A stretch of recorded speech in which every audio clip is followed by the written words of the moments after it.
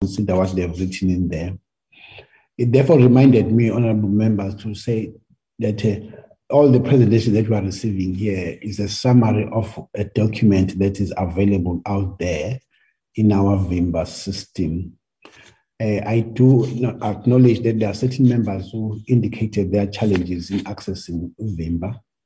And therefore, Ms. Machalamba is arranging a training for those members. I would announce that much earlier so that we could all make time to attend, because it's a parliamentary IT sort of system that allows us to access very large documents that you need to then get to be trained on. That part will come through. So this document that was of critical care of South Africa is also part of that. And all other documents that we get presented here are already in our system.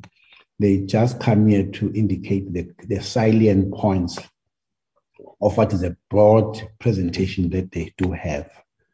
So in welcoming you, we will then be starting shortly with the Free Market Foundation, I think, yes, Free Market Foundation presentation.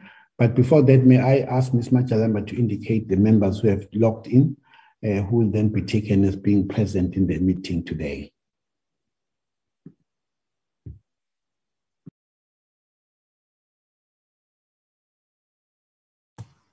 Good morning and thank you, Chair.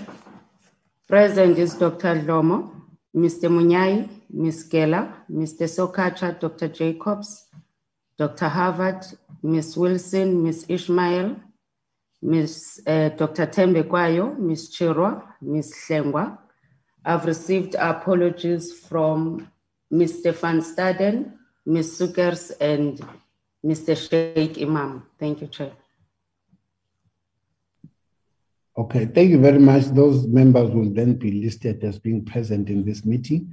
And then may I therefore invite the team from Free Market Foundation to make their presentation. You have 45 minutes to actually speak to the members here, and thereafter honorable members will interact with your presentation in a form of questions and clarity-seeking questions. Your 45 minutes starts now when you request to be sharing your slides with us. Thank you very much.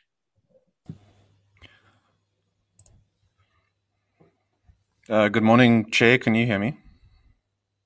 Yes, we can. Okay, thank you. Thank you, Chair. Let me share my screen.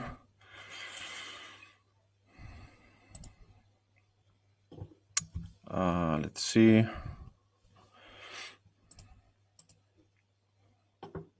Thanks. Good morning, Honourable Chair, Honourable members of the committee, or every other guest who's here. Thank you very much for the opportunity for the Free Market Foundation to deliver this comment on the National Health Insurance Bill. My name is Chris Hutting. I'm a Deputy Director at the Free Market Foundation, and joining me this morning is Michael Setas. He is the Chairman of the Free Market Foundation's Health Policy Unit. I'll do a quick overview of the Free Market Foundation's position, and then I'll hand over to Mike for the bulk of our time. Just a little bit on South Africa's current state of play. We don't believe that the state has sufficient technical expertise and is running out of funding. The inefficiencies and tragedies associated with the public sector are becoming all too common.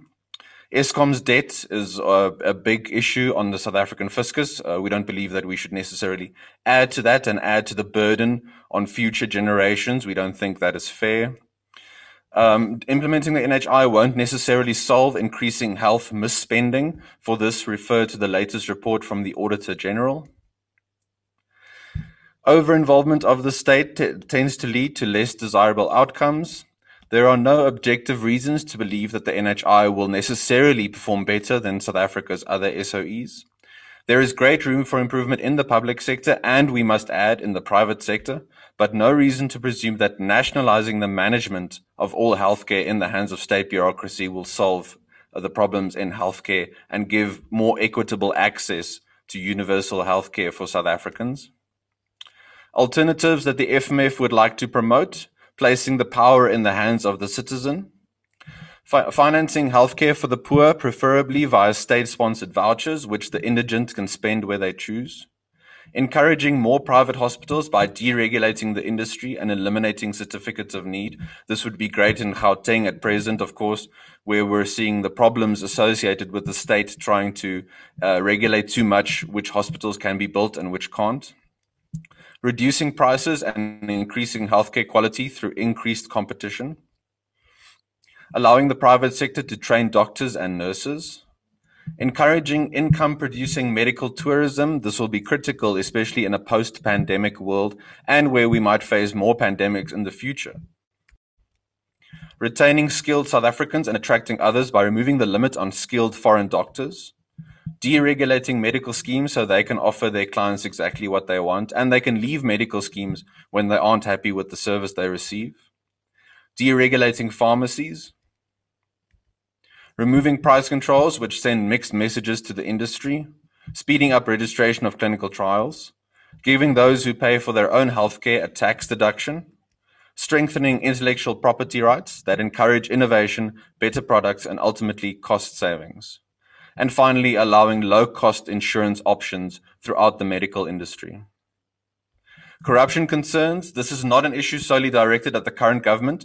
We don't believe that any minister or government should have the level of power that the NHI will grant. The Eastern Cape and Gauteng healthcare sectors are in various states of disarray due to years of corrupt behavior. This also points to the problems of increased centralization that the NHI will bring. The SIU investigations into PPE misspend, not even a global pandemic prevented looting behavior, and we shouldn't presume that the NHI will guarantee that corruption won't happen. No system is perfect, of course, but when one increases the incentives for corruption, one will probably see more corruption. If we continue to mix the state with the economy, we increase the chances for unscrupulous actors in both government and the private sector to try and corrupt processes and set things up to their benefit only. Finally, the NHI is not the kind of structural reform that South Africa needs. South Africa should not pursue policies and plans that could add to the growing debt to GDP ratio, placing burden on future generations. The NHI will not alleviate the problems in the public healthcare sector, nor those in the private sector. And it will not solve current corruption-associated hurdles. South Africa needs policies that unlock and encourage economic activity, job creation, and progress. We need dynamism, not stagnation. The NHI is not the appropriate vehicle for South Africa to attain better health coverage. Mr. Hatting, yes, hold on. There's a point of order from Honorable Wilson. What is that point, Honorable Wilson? Sorry, Chris, you're speaking faster than the slides, so we're back. If you can slow it down just a little bit, thank you. Okay, this one is the final slide. Sorry. Let's just see. This one is my final slide. I'll just pop up the points again and leave it there for a few seconds. Thanks, Chris. Thank you. My apologies. I'm in such rarefied company, so I got a bit nervous.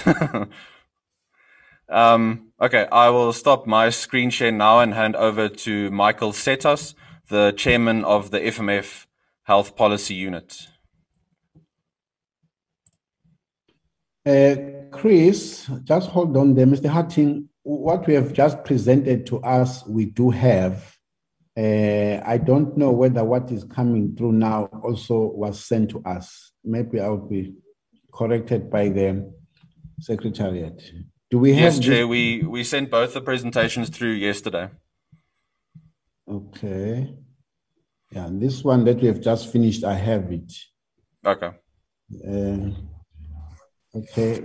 Can we then make sure Ms. Majalamba will also receive it? I don't know. Maybe I didn't look at. I just saw one FMA and then I said, okay, this is the one.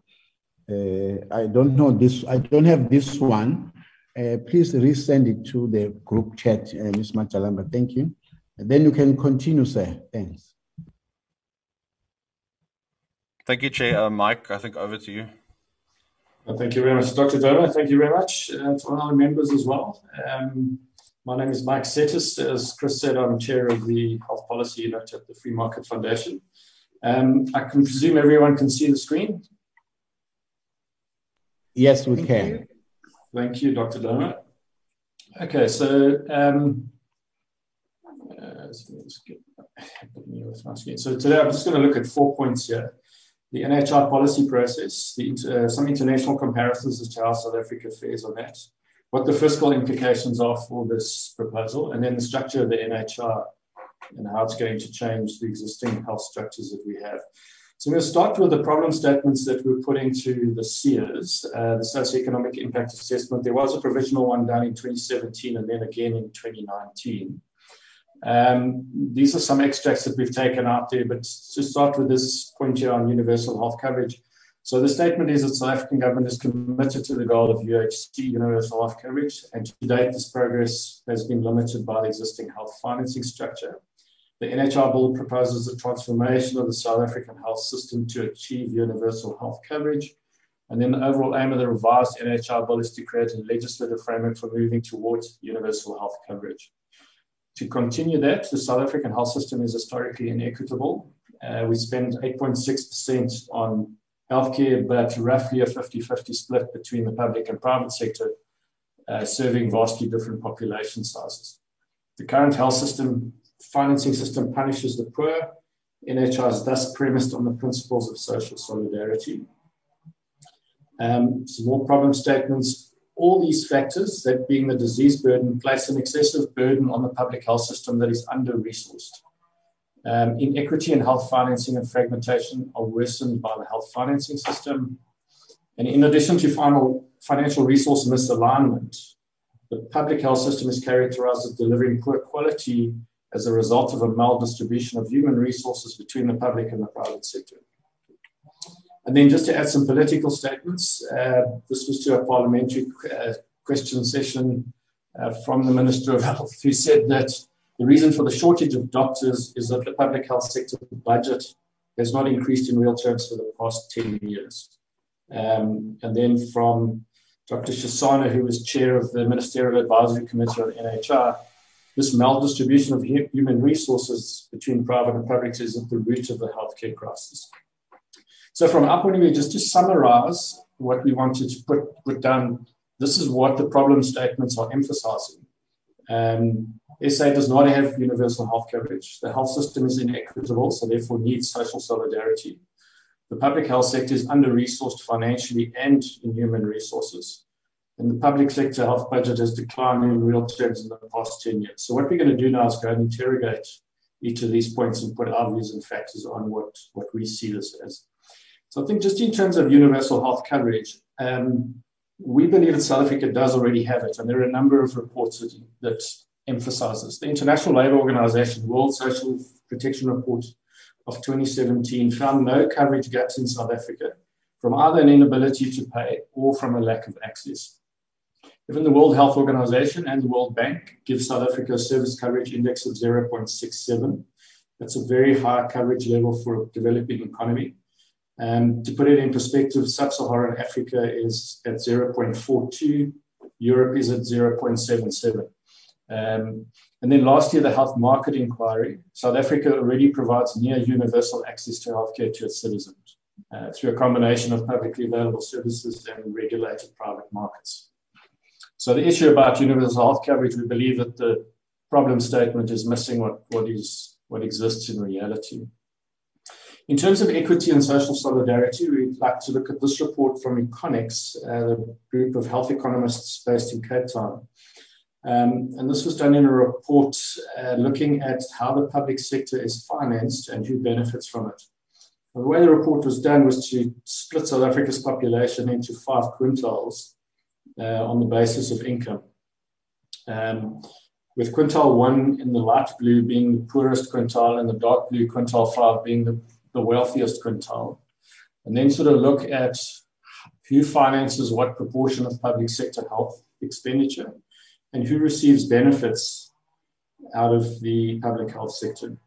So if we have a look at these two positions there, then we see that quintile 5, which is the richest, contributes 68.2% towards public sector financing, receives 12.7%, so the net contribution by the richest quintile is more than half of the public sector budget comes from that richest quintile.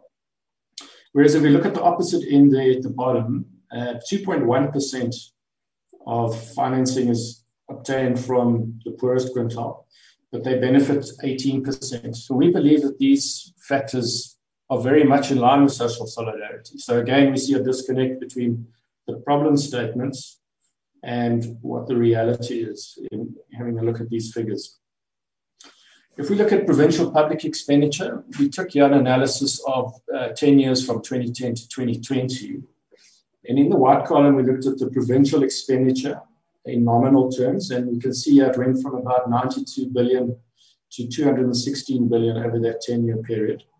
If we then assess that in real terms, so in other words, take out the inflation factor on that, and we peg these prices in 2010 values, so the increase then in real terms was a very substantial 50%, from 92 billion to 138 billion.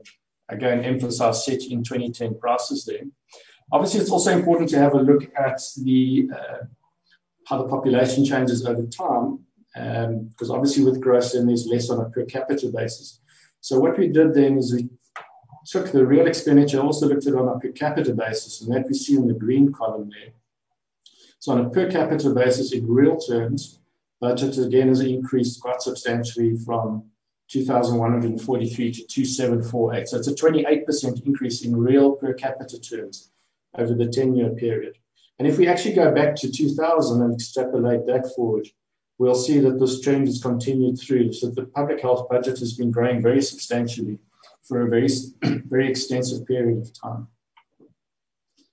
And the Department of Health's wages, I mean, this is an analysis maybe to look at in the context of what we've just looked at there with budget increases.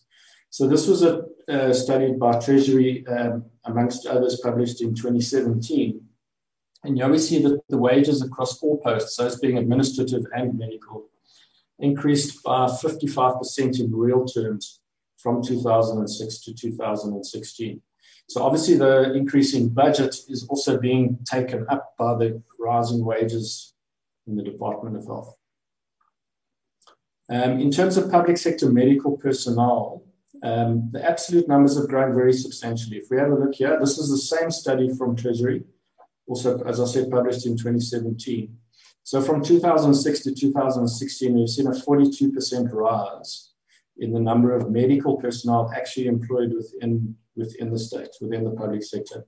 So there hasn't been a decline in budget, and there hasn't been a decline in the actual number of medical personnel.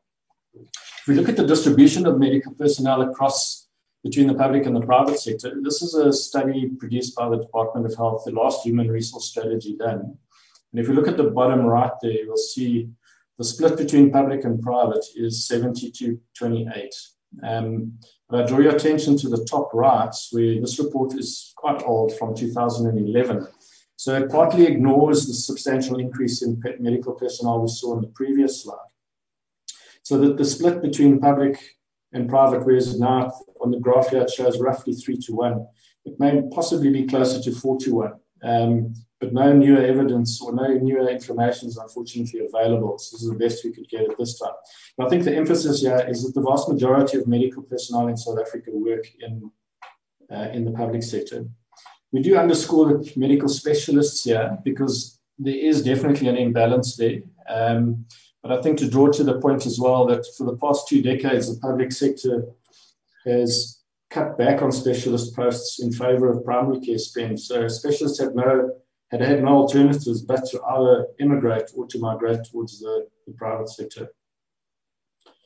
So the problem statements versus reality. The problem statement, SA does not have universal health coverage. Well, we emphasize and we show that it does. The health system is inequitable as a problem statement, but we're showing that 20% of the richest South Africans fund 68% of the budget, very much in line with social solidarity. The public health sector is under-resourced, but again, we're showing that in real per capita terms, the budget has increased by 28% over the period 2010 to 2020. And even in human resources, from 2006 to 2016, we've had a 42% increase in the number of medical personnel employed in the state. Possibly what could be a problem statement is that wages seem to be absorbing much of what's coming into the budget, with a 55% increase in real terms, also from 2006 to 2016. So just some more comments on this here.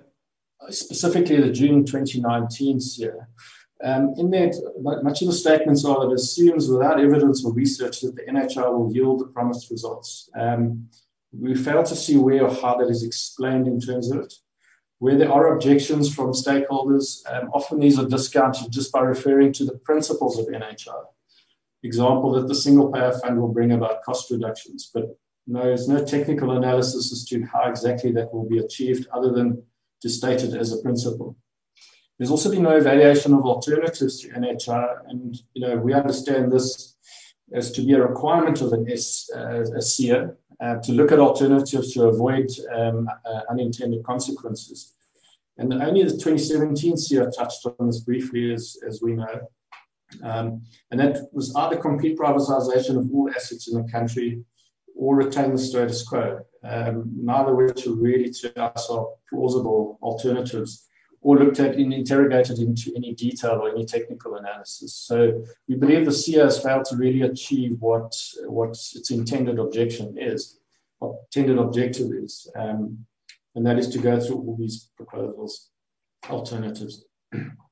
So from a point of view of public participation as well, given that it is a requirement for the public to be aware of issues in terms of pending legislation and new policy, we believe there's no way the public can know any of the following really important issues because they haven't been analysed or assessed or are impossible to do so.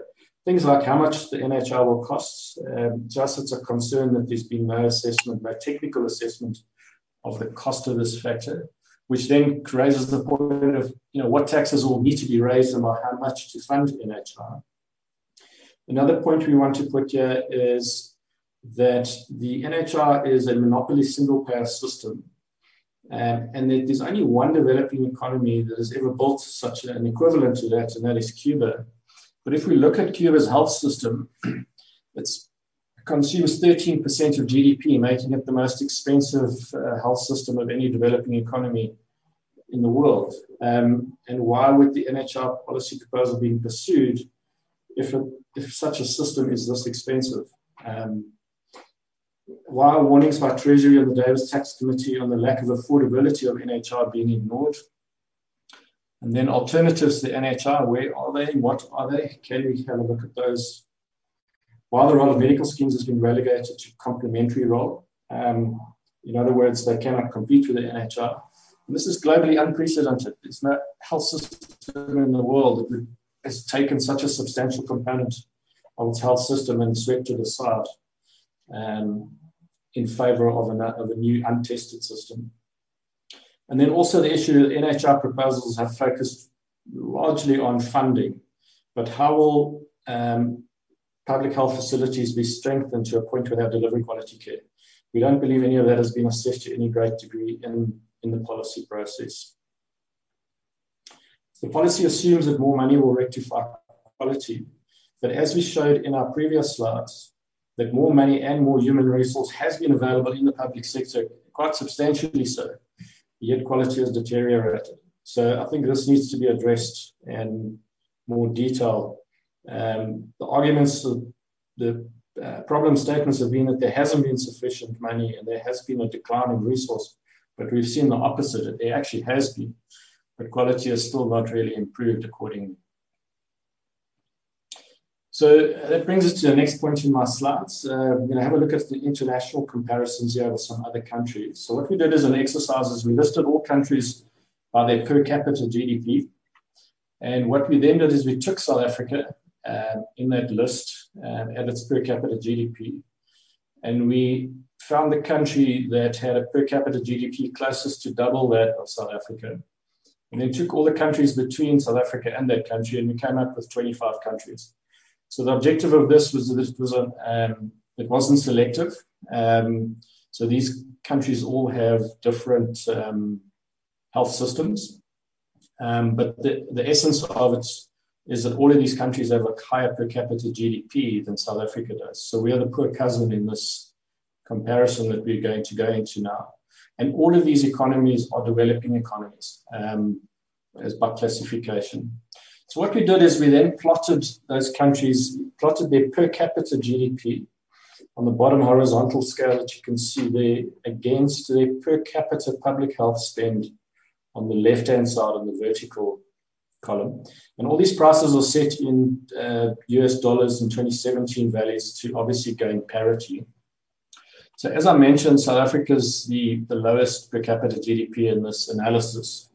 And you can see us there on the far left-hand side. And then if we have a look at how expenditure compares to these other countries, 14 countries spend the same or less on a per capita basis than South Africa does. Even if we look at within 20% of our budget, we then get a further 7 countries. So 21 out of the 24 comparative countries spend slightly more or the same or less than South Africa does. So our public health expenditure on a per capita basis is not out of line internationally. We only see 3 countries here that spend significantly more. One very significantly right at the top. We'll look at that just now. So what we did on this as well is we then took the same 25 countries and we kept the public health spend on the left, say on that vertical column. We then compared the 5-year mortality rates, the outcomes of that on the bottom scale on the horizontal. And yeah, South Africa comes out at the 3rd worst 5-year mortality rate in this sample of 25 countries. And if we're going to have a look at how we compare, 13 countries get better outcomes for similar or lower expenditure on public health. And even if we isolate it into that next red block there, we'll see there are 10 countries in that block that get significantly better outcomes at roughly the same cost or lower. Now, I highlighted the country at the top there, and that country is Cuba. As I mentioned earlier, I spoke about the health expenditure sitting at where it is, but the commonality between the NHI proposals and the Cuban health system are that they're very much a carbon copy. Cuba nationalized its health system some decades ago. It is also a single-payer monopoly model and highly centralized in its management and its structure. And its health spend is 13% of GDP. If we have a look at how that then compares in terms of outcomes, yeah, we see that there are 8 countries in this red block that get similar outcomes on a 5-year mortality than Cuba, but at significantly lower costs. And I think this emphasizes our point that these highly centralized monopoly models are very inefficient in terms of how they achieve outcomes and very expensive. We believe should not be a process that we should be following or copying in terms of what Cuba's done. The same 25 countries, then again, if we have a look, we now list them on a graph here. This is the public health expenditure in each of the countries, the same 25. Again, we can see Cuba on the far left here as an outlier. This is the private spend, and that includes out-of-pocket spend. So it's the private prepaid as well as out-of-pocket expenditure on the green bar. So the average for public across these countries is 4.2%, and the average for private is 3.2%. But we note with concern that what the NHI proposal wants to do is put public spend up to 8.5% of GDP, which is globally unprecedented in terms of developing economies, with the exception, obviously, of Cuba, but it is a complete and total outlier in that essence. Then just look at some fiscal implications in terms of what NHI is proposing. So here we have a look at expenditure analysis between the private sector and the public sector. On the private sector on the left, 2019 values, 4.6% of GDP, 234 billion, and that is all spent either through medical schemes or on an out-of-pocket basis. The out-of-pocket could be either insured or uninsured members. But the emphasis is that's voluntary private money. And the vast majority of it is post-tax money. Of medical scheme contributions, 89% is post-tax funds. The tax credit only provides relief on about 11% of the contributions on average. Obviously, in the public sector, that's tax funded and it's devolves to the provinces through the conditional grant and the provincial equitable share. And that value there is at 4.4% of 223 billion. And if we have a look at that divided across the uninsured population. And from Stats SA numbers for 2019, that was 49.5 million citizens. We then get a per capita public expenditure of 4,505 Rand per person per annum. And what we're going to do in the next slides is we're going to keep that number at the top right there. So if you just, as for reference. But then if we have a look at what the basis of the NHI proposals are, and that is to combine private expenditure and public expenditure into the NHI fund. The two percentages that I've got in each of these blocks adds up to 9%. But the white paper, both white papers spoke of 8.5% requirement to NHI fund, so we've kept it at 8.5% rather than the 9%. But then the intent is to remove the medical tax credits, which provides an additional 26 billion there in terms of funding, plus remove the state subsidy that government provides to employees for medical scheme participation, and that we estimated about 35 billion. So that would provide then the 284 billion per annum from the public sector, which is about 5.6% of GDP. So the balance to get to 8.5% for the NHI fund will be 2.9% of GDP, and that would need to be raised through NHI dedicated taxes. So that gives 432 billion into the NHI fund. And because the NHI fund has been set up as a monopoly complementary system, that needs to be divided out across the entire population. And our figures for 2019 from Stats SA was at 58.5 million. So that gives an increased public or NHI budget of 7,385, which is substantially higher than the current public sector budget of 4,505. But that's in theory. So let's have a look and just interrogate that to a greater degree. So the probability of raising an amount of nearly 3% of GDP in additional taxes is fiscally highly unfeasible. Any of the economists we've spoken to have flatly regarded it as totally impossible. But if you look at it, it does require increasing personal income tax by 32%, which is a very, very substantial number. Bearing in mind that we have a very narrow tax base, slightly more than 500,000 private individuals paid 73% of taxes in 2019. That's only 2.5% of registered taxpayers. And we note with concern that there's been a sharp decline in specifically high income taxpayers over the last few years. So the buoyancy in which the ability to raise this, we question substantially. If we do take that out of the picture, so it's unable to fund it, then what we're left with is the 284 billion or 5.6% of GDP inside the NHI fund.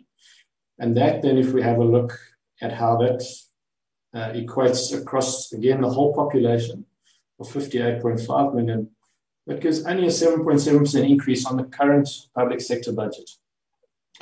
But we also then raise concern, if we look at the state subsidy that is currently provided to government employees of about 35 billion, we see at the moment the government is struggling in terms of a stalemate with public sector unions in terms of wage negotiations. So we're not sure that it's going to be as easy as is considered to simply remove the state subsidy, and that the public sector unions won't demand that it's either repaid in cash or some turns back into government employees' packages. So if we take that out of the picture, we're then left with 249 billion or 4.9% of GDP, which actually means that the NHI per capita budget is then 5.5% less than what the current public sector budget is.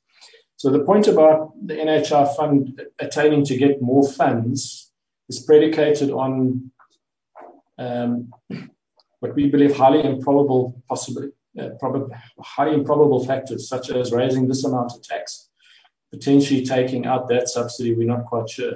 And that's really going to not leave us it leaves the NHI fund with a lower per capita budget than currently exists in the public sector, which obviously then the entire proposal then falls flat as far as we can see. Another concern, and of major financial concern for the fiscus, is this issue here. I'm sure, I mean, it's been well publicized as to how this number has been growing over the last number of years. And the latest Auditor General's report pegged that at 105 billion. Nowhere in the proposals has anything been said about how this is going to be addressed or where the liability is going to rest. If it's going to sit on government's balance sheet, will it be passed into the NHI fund? We don't know. But of concern is that the current budget for the Department of Health is 248 billion for this fiscal year. And that liability is equal to 42% of the budget. So a very substantial problem that needs to be addressed. I'd like to touch on monopoly single payer systems, which is what the NHI is. I mentioned earlier about Cuba having built a similar system, and it's the only developing economy that's built a similar system. In fact, there are only 5 countries in the world that have built one, including Cuba. And I'll go through some details about them now. The first one is Britain, the National Health Service there. Their total health spend is just short of 10% of GDP. And because of the monopolized nature of single payers of this type of proposal, the public spend as a percentage of total is usually very high, which it is here in the British system at 79%. And out of pocket is sitting at nearly 16%, a reasonable level for a high income country. Canada is the next example. Their spend is slightly higher at 11.2%. And public as a percentage of total spend is 73%, and out of pocket very similar to the British system. Then we get to Cuba, which we've touched on before. Their expenditure is very, very high for a developing economy. It's 13.2. Public expenditures percentage of total is also very high at 83%, and out of pocket slightly lower at 9%. Estonia is the next country. Its GDP spend is quite a bit lower at 7%. Public as a percentage of total still high at 75%, but then what you see here, because of the lower total spend, out of pocket then is pretty high. Now 23% is very high, especially for a lower income. Although Estonia is a developed economy, its per capita GDP is nowhere near what that's like in Britain and Canada. The last country is Taiwan, which spends at 5.8%. 63% of total is public. And then again, very, very high out-of-pocket spend. Now, all of these countries are the same, similar systems, and none of them are identical to what the NHI proposals are. But also the NHI proposals are emphasizing numerous points that healthcare services will be free. But yet all of these countries have fairly significant out-of-pocket spends. These last two quite substantial at 23% and nearly 31%. And also the emphasis is that the disease burden of all these countries is nowhere near what that is of South Africa. So these countries are still struggling with costs, even though they have all the other metrics better than South Africa's. Their disease burden is lower. And also their funding of the economics is not nearly as bad as ours. They don't have unemployment rates that we do. They have much better tax buoyancy because they have hired more numbers of taxpayers. Mr. Sitas, they've gone way over what South Africa's NHI proposal is intending to do. It's wanting to move the public health budget through the NHI to 8.5% of GDP. Remember, that won't be total spent because they'll still be out of pocket and they'll still be private prepaid. So what we used is the average of these 5 countries. Mr. Sitas. Pocket came out at 1.6%. Mr. Sitas. Prepaid, the average is 0.6%. So that would give South Africa. Honorable Chair. Mr. Sitas. Mr. Michael Sitas is ignoring you, and he has exceeded his time. We have gone way beyond your time that we allocated you, way beyond it. I thought you had a watch, and I do have. We gave you 45 minutes, and that is way beyond it now. Okay.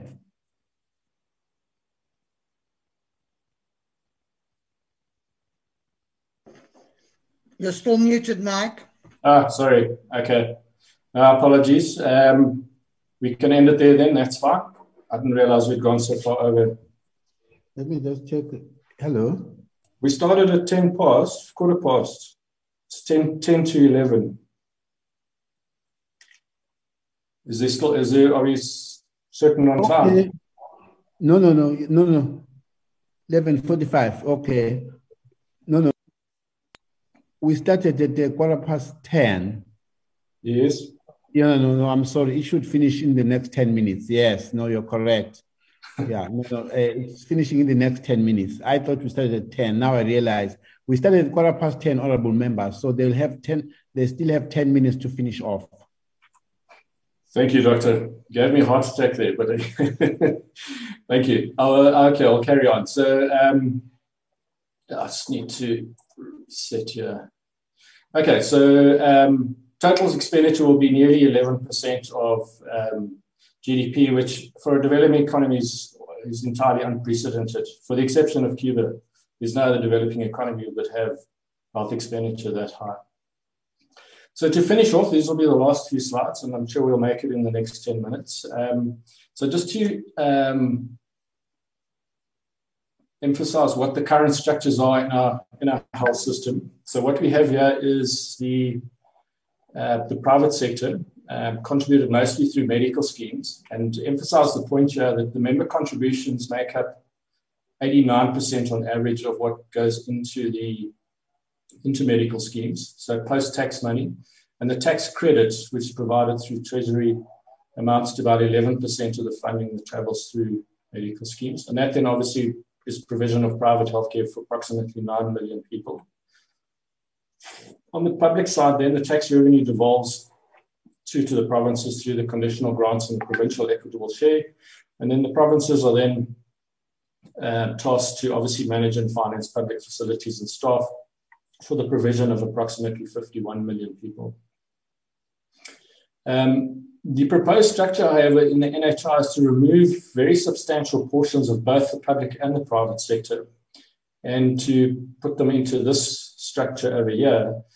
On the medical scheme side, they would still exist, but they would only be allowed to fund non-NHI healthcare. So that would be known as a complementary system. And we believe the numbers here would then decline dramatically if that was the case, depending on what extent the NHI basket of care is going to be. And then if we have a look at what's going to happen on the public side is general tax collections will be supplemented with dedicated NHI taxes into the NHI fund. And the NHI fund will then contract with both private and public sector providers to deliver care to the entire population of nearly 60 million people as we know it now. So the procurement of services, the protocols, and the funding of service types and resource allocation, which typically is now done through the provinces, will be taken away from the provinces and put up into the NHI fund. We believe this may have some constitutional issues and some concerns around that, and we're not sure how the provinces are going to be dealing with that from their perspective. I'd like to touch on, we spoke about Britain's National Health Service earlier, and we did say that it is a monopoly single-payer system, but it's quite different in terms of how most of the others, certainly how the NHI fund is proposing. So these services here that are proposed to be centralized now in the NHI fund, the British National Health Service for the last 3 decades has actually gone about decentralizing all of these services. And the reason they've done that is that they found that their system is highly inefficient in a centralized nature. The National Health Service in Britain was centralized from about when it was started in about 1948 up until about the late 1980s. And it spent the last 3 decades actually decentralizing a lot of the services. And in that, they've improved outcomes, they've reduced their waiting times, and they've maintained their costs pretty much where they were before. So a decentralized approach is far better, and the evidence is there across many other health systems as well, rather than having this highly centralized nature where decision-making sits in a bureaucratic system rather than at facility level where doctors should actually be making decisions about how they deliver healthcare. So just to finish off, the last few points here is on the Office of Health Standards Compliance, their assessment of the public sector, about 700 odd facilities, or 730 there in the middle. This was published in December 2019. It was their latest compliance inspection report. We note here with concern at the bottom right that a new measure of compliance on leadership and governance is only scored at 22%. It's very concerning that that is so poor. And the second worst score is operational management, also of quite substantial concern. So two key issues around leadership and management are the lowest scores out of these 13 measures of compliance. And we believe that this is probably where the issues in the public sector lie. It's not so much in a lack of funding, but in terms of leadership and operational management. And if these could be addressed, we would have substantial improvements in healthcare without having to disrupt and set aside two substantial systems like the NHI is proposing. To look at the ability of public sector to deliver services in an NHI world, we point out that the NHI accreditation requires, for accreditation, both public and private sector requires an 80% plus score. And in this latest report, only 1% of public facilities actually received or achieved that score. And that wasn't just in this report, it was in both the previous two years' reports as well. Only 1% of facilities passed. So it's a major question as to how it's proposed that the public facilities are going to retain any form of revenue if they won't be allowed to contract with the NHI in an NHI world. No transitional sort of arrangement has been made around that, and that is quite a concern. Lastly, just to point, the difference between accreditation and compliance is also noted here. Compliance requires a 60% or higher score. And we note here that 77% of these facilities are non-compliant. Some 14% are critically non-compliant and 34% are non-compliant. So what is the process of getting all these facilities to scores of 80% plus in order to deliver healthcare in an NHI world? So just as an alternative as to what we feel should be looked at, this I think is my last slide, so we should be good on time.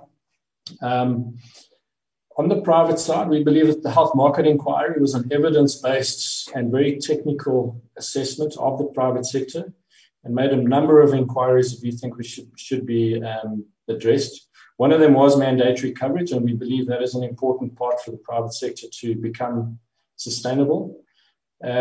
Also, the building of low-cost benefit options, which could provide private healthcare to a much wider proportion of citizens than currently is the case.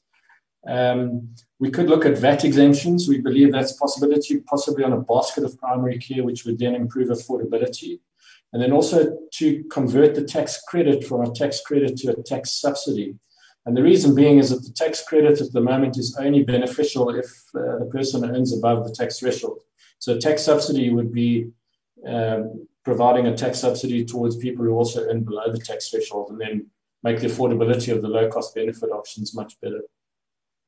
So if we could potentially expand the private sector from 9 million to 15 million, that means that public sector has to look after less people, which means you have a budget improvement at no cost.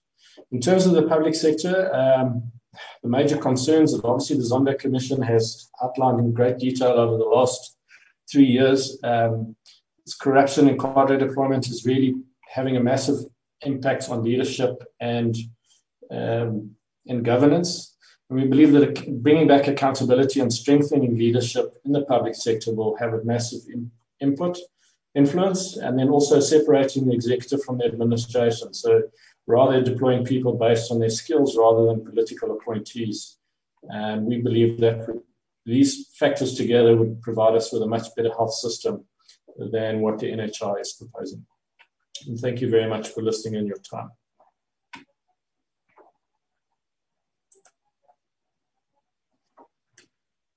Yes, honorable members, I'm just correcting myself here. I made a bit, was number 4. No, yes. Now, the order is going to be in the following way. Your list is wrong. Yes, I understand. Number 8 will be Gela. Yes, and then number 9 is Sokacha. Honorable members, I'm so sorry, just to skip and give to other honorable members ahead of others. Our list, please follow one after the other. I've since corrected the list. I've corrected myself. Thank you for that. The first honorable member to make a contribution to Honorable Ismail. Number 2 will be Honorable Hlengwa. Number 3 will be Honorable Dr. Tembe Kwayo. Keep your numbers, please. Your number 4 will be Honorable Wilson. Number 5 will be Honorable Dr. Jacobs. Number 6, Honorable Kwahube. Number 7, Honorable Munyai. Number 8, Honorable Gela. Number 9, Honorable Sokacha. Is there any other member who would like to be recognized and I have left his or her number, his or her name? All of you members are there. So let me just repeat. Dr. Harvard. Number 10, Dr. Harvard. So let us start in this way. Number 1, Honorable Ismail. 2, Honorable Hlengwa. 3, Honorable Dr. Tembe Kwayo. 4, Honorable Wilson. 5, Honorable Dr. Jacobs. 6, Honorable Kwahube. 7, Honorable Munai. 8, Honorable Kela. 9, Honorable Sokacha. And 10, Honorable Dr. Harvard. In that order, honorable members, come one after the other. Once the other member is finished, just come in and ask your questions. Thank you. Good morning, and thank you for the presentation. I just have a few questions. My first question, in your opinion, how well does the NHI focus on disease prevention in order to lower healthcare costs? My second question, we have a completely different economic climate since COVID. What would be the implications of this on the successful implementation of the NHI? My third question, in your opinion, what will the consequences look like to an average person seeing healthcare under the NHI 5 years into its implementation? So what I'm trying to say here is, should it fail, how will the average person's access to healthcare services look like? What consequences do you foresee? And what alternative choice will people actually have? My fourth question, in your slides, it mentions that the NHI requires 80% plus compliance. Now, if the majority of healthcare facilities do not meet this, how will this affect equitable access to healthcare services? Will it create a further divide between like the rural and urban? And what implications do you foresee? My last question, in what ways will the NHI impact, how will NHI impact foreign investment? Thank you, Chair.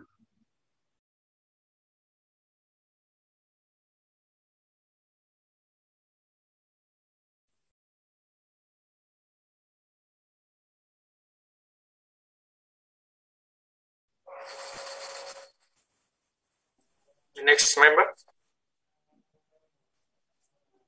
Honorable members, I read all your numbers one after the other. Once the other member says, thank you, Chair, it means that member is finished. Then the next member takes over.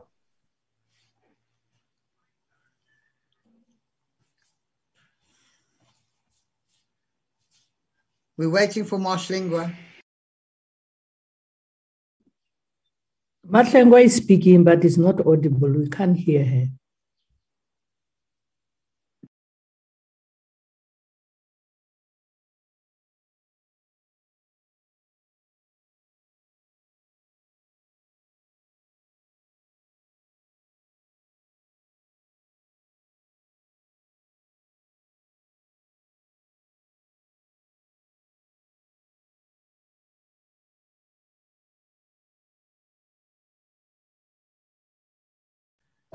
We can't hear you, Mashlingwa. Honorable Hlengwa, if you don't press a button there that says mute and mute, then you'll talk to yourself, not to us.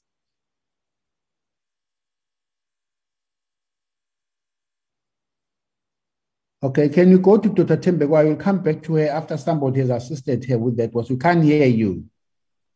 Dr. Tembe, come through. Thank you, Chairperson.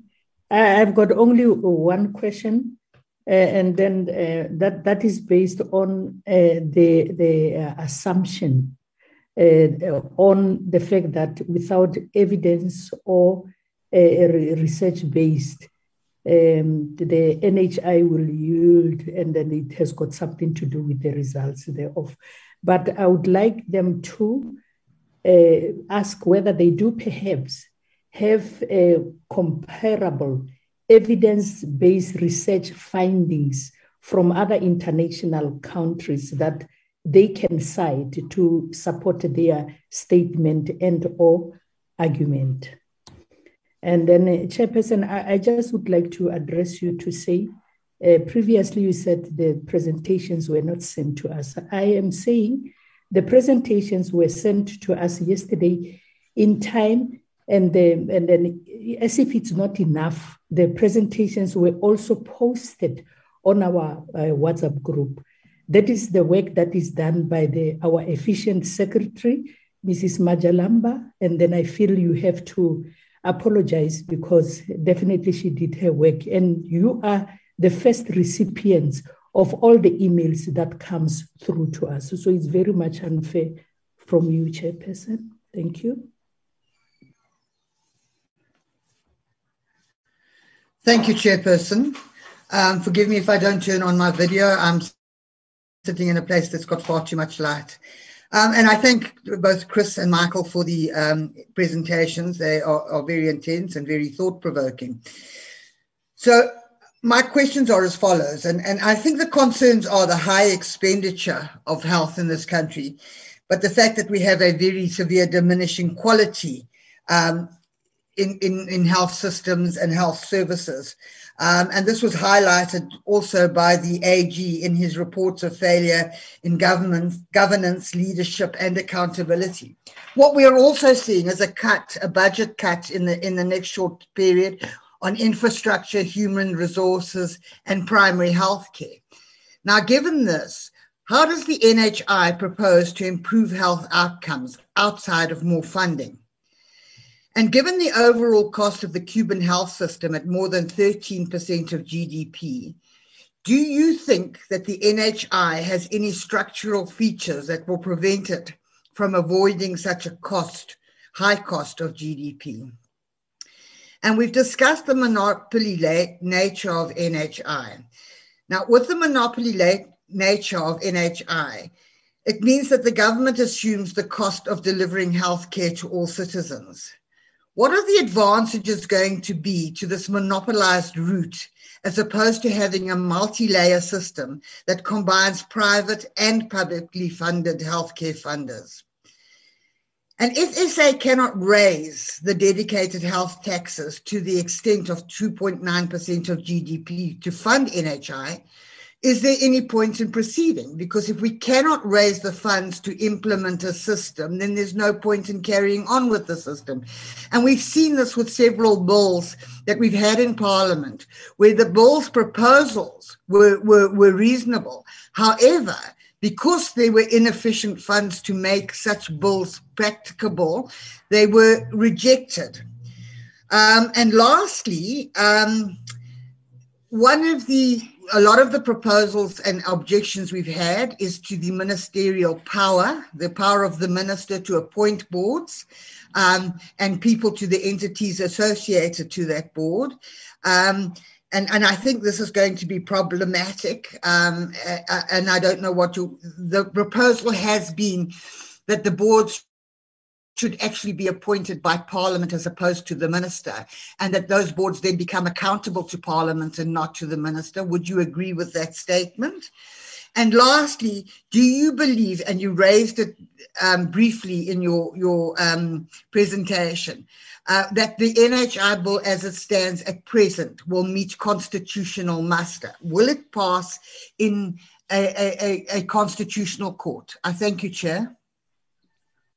Honorable Shengwa, are you able now to come to connect? Honorable Shengwa, I'm trying you again. Okay, Honorable Dr. Jacobs, continue.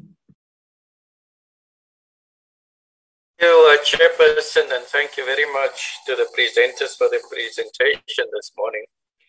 I have a number of questions about 4 Chair. And the first one is that whether the FMF appreciate the difference between a Section 3A entity and an SOE, as the NHI fund is proposed to be a Section 3 entity. My second question is whether the FMF is saying that it is only the alleged corruption that is undermining constraints in the public sector, and it's nothing to do with underfunding. My third question is, just a moment, Chair, I just need to look where I've written this.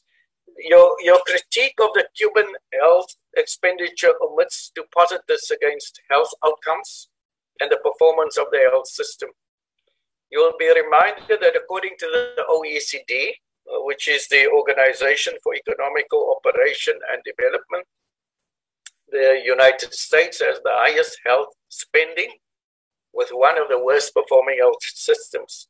Now, Cuba spends 11.2% of their GDP and 15.2% of general expenditure. Is it not feasible that because of the low GDP in Cuba, that the figure that explains the expenditure, that would explain the expenditure which you are questioning? And my last question, Chair, is the FMF in agreement with the findings of the health market inquiry that health care costs in the private sector have spiraled out of the affordability of South Africans? What will deregulation do to these spiraling costs? Thank you, Chairperson.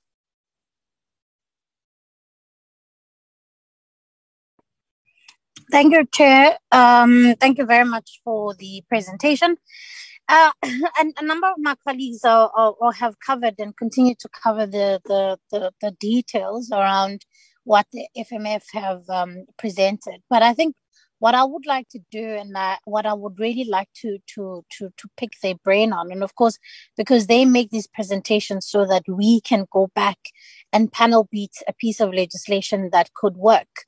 And that could address a lot of the issues that have been raised today and in other presentations. And the big, in my view, the big predicament we find ourselves in South Africa is obviously the deep inequality which exists around access, and access, not just access, but access to quality care.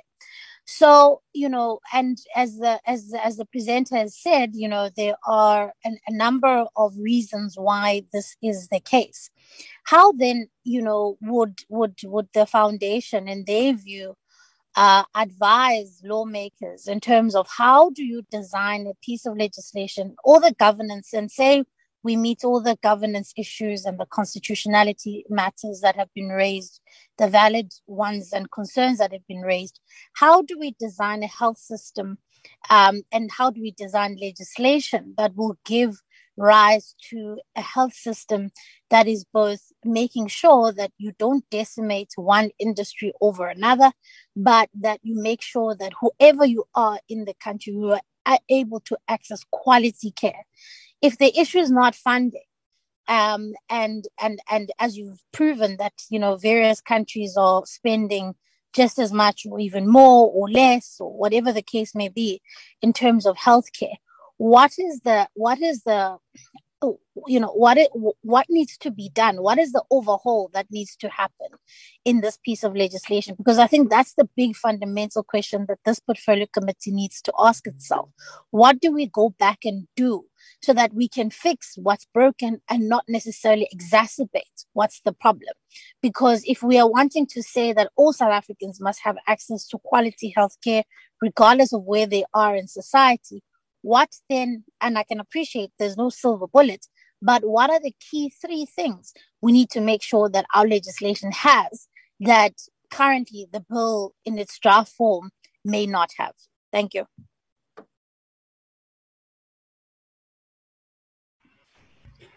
Honorable Chair, thank you very much for an opportunity. I think I have about 5 questions. They're not many. My first question is the following. Does the FMF support the health as a public good, not as a free market tradable commodity? That is my first question. The second one will be, do the FMF agree that South Africans should get the health services they need as per Section 27 of the Constitution? Here also keeping in mind that Section 27 also calls on government, open quote, to take reasonable legislative and other measures, close quote, to achieve this. My other question, Honorable Chair, it is the following. In addition to the question, the universal health coverage, from your understanding, means different health coverage benefits for different income groups. Coverage can be different from the poor, middle income, etc.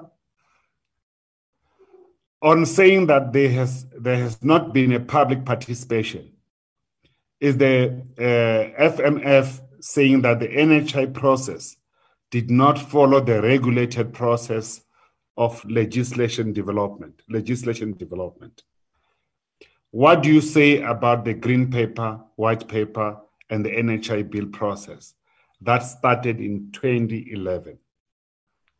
My other question, Honorable Chair, the presenter said, put forward the graph of the Office of the Health Standard. So, do you think that the assessment of the office? Do you think that the assessment of the Office of the Health Standard is irrelevant? Don't you think that the assessment of the Office of Health Standard is relevant in the context of the two-tier system? Because if you look at the two-tier system, for instance, it is dominated by the have. Those that have really medical scheme, like Kinaki, Infinity Insurance, and Mediguide, just to mention a few, who are benefiting a lot of money from the public purse, and also in the public in general. So, don't you think that assessment is irrelevant in the context of what NHI bill seeks to achieve? Thank you. Exactly to solve that problem. Thank you. Chairperson, I'm back. Chair. Let me, Honorable Kela, hold on, shame. Let me give Mama Hlengwa a space now that she's back. Press that button, Mama Hlengwa, all the time when you come back again. Okay. Thank you. Let me welcome the presentation from the Free Market Foundation. The Free Market Foundation appears to oppose NHI at all costs by giving us all sort of reason why it will never work in South Africa. While some may want to believe that, the reality is that there is an increasing gap between those who can afford private health care and those who cannot. There is a need for NHI so that everyone has the same access. Does the Free Market Foundation believe that its alternative proposal will bring about the level of equality in access to healthcare that is proposed by the NHI, or it does not believe in such equality at all? Thank you. Thank you. Honorable Kela, we can now take you. Thank you very much, Chairperson. I'm having few questions that I want to ask the presenter. My first question, Chair, that I want to check with the presenter, what is the view of the FMF on principle of equality, justice, fairness, and social solidarity?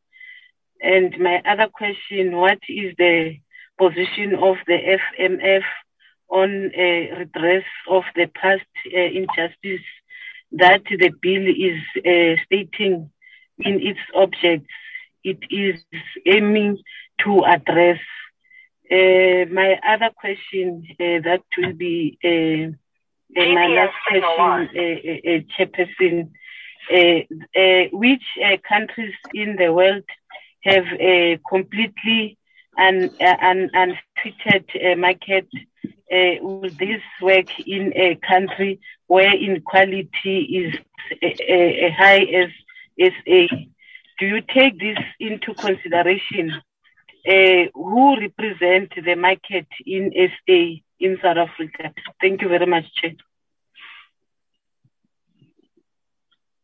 Thank you very much, Honorable Chairperson.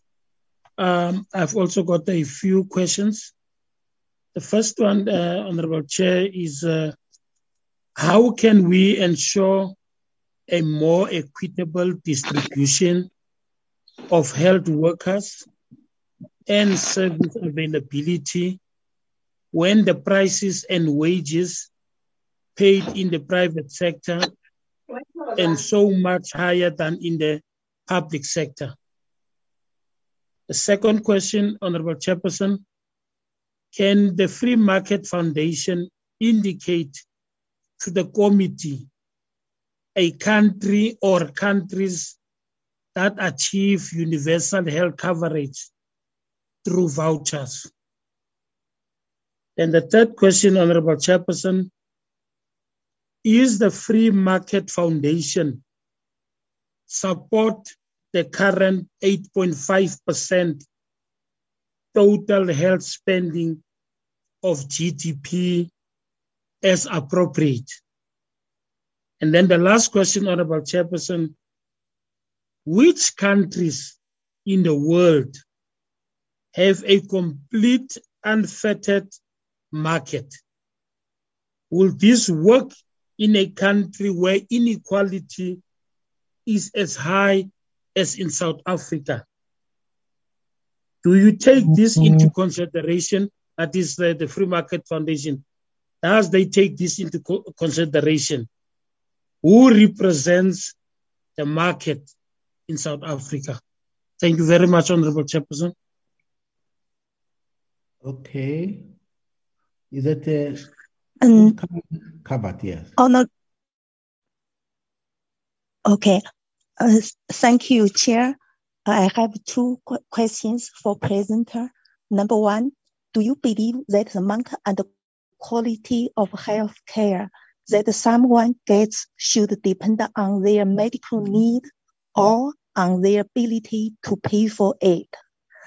Second one, can FMF explain where they got the figure of 8.5% total health spending on GDP as the expenditure proposed for NHI? Thank you. Thank you very much.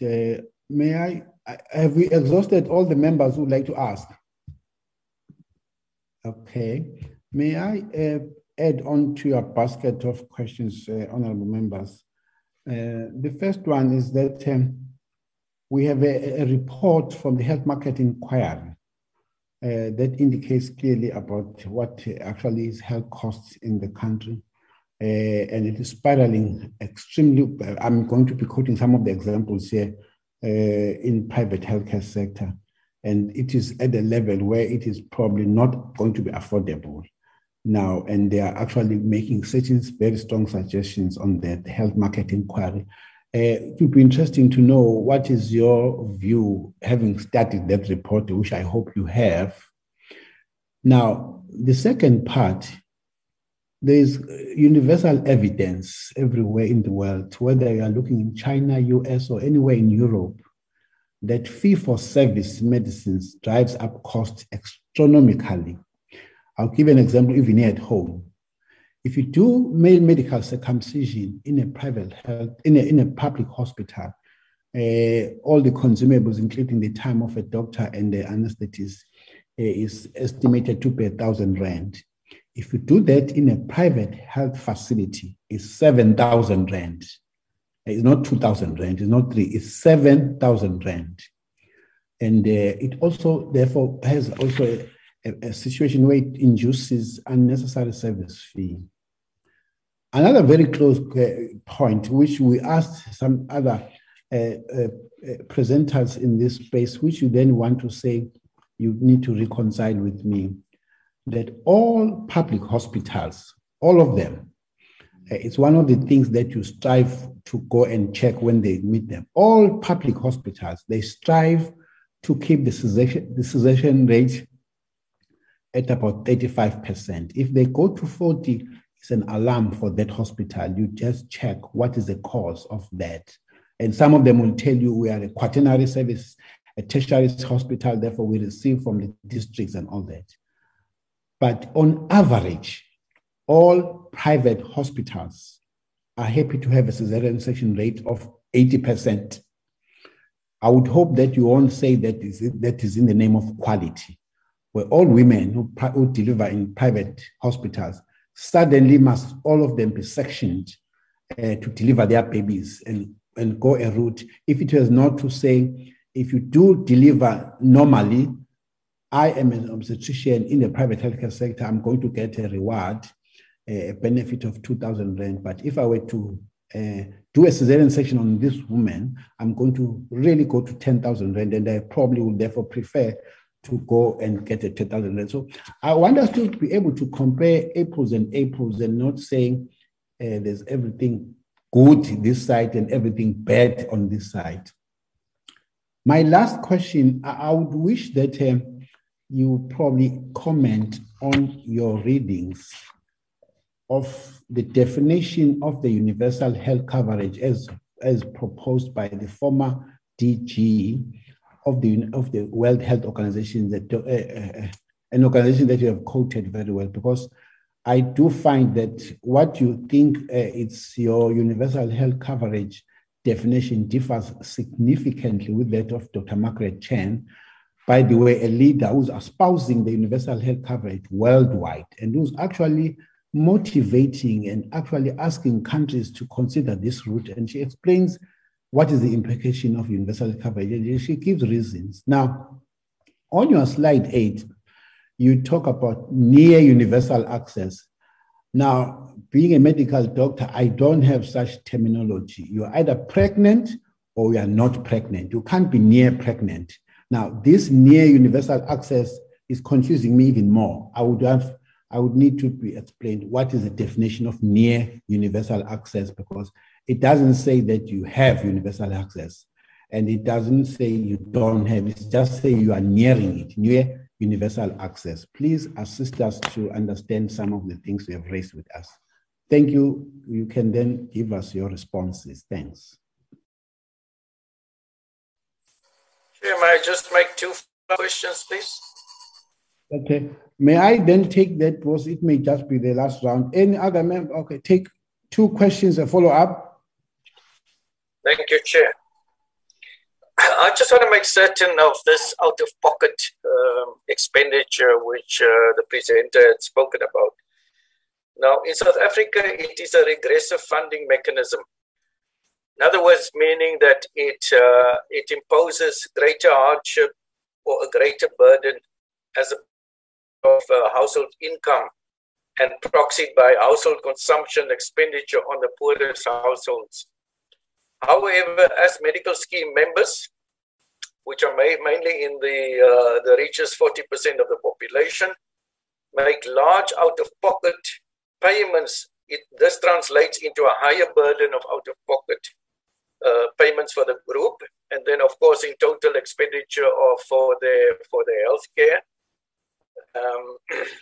and then for the middle 20% of the households. So generally what I'm asking is, we need to factor in the out-of-pocket costs, which are quite astronomical for those who are on medical aid.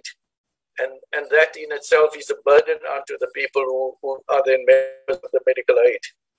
And my very last question, Chair, and it also relates to that, is how would the introduction of low-cost schemes materially increase the health coverage of the population?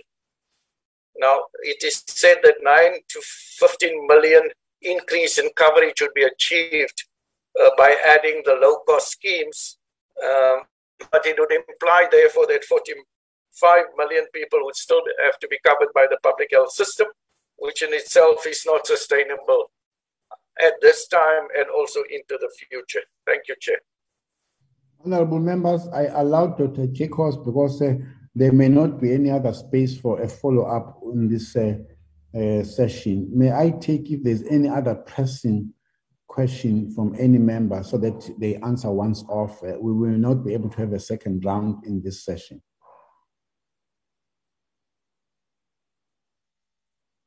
Okay, if none, we will then take their responses. That would be the last part. Thank you. Can start Mr. Sitters or Mr. Hatting, whoever will assist us.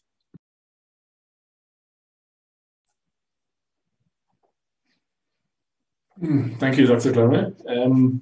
Yeah, okay, so quite a lot of questions. I've tried to make notes as best as possible, but I think I'm going to have to ask some of the committee members just to refresh me here. On the first question, I know there was a question around disease prevention. And I think the question was that if the NHI would it address that?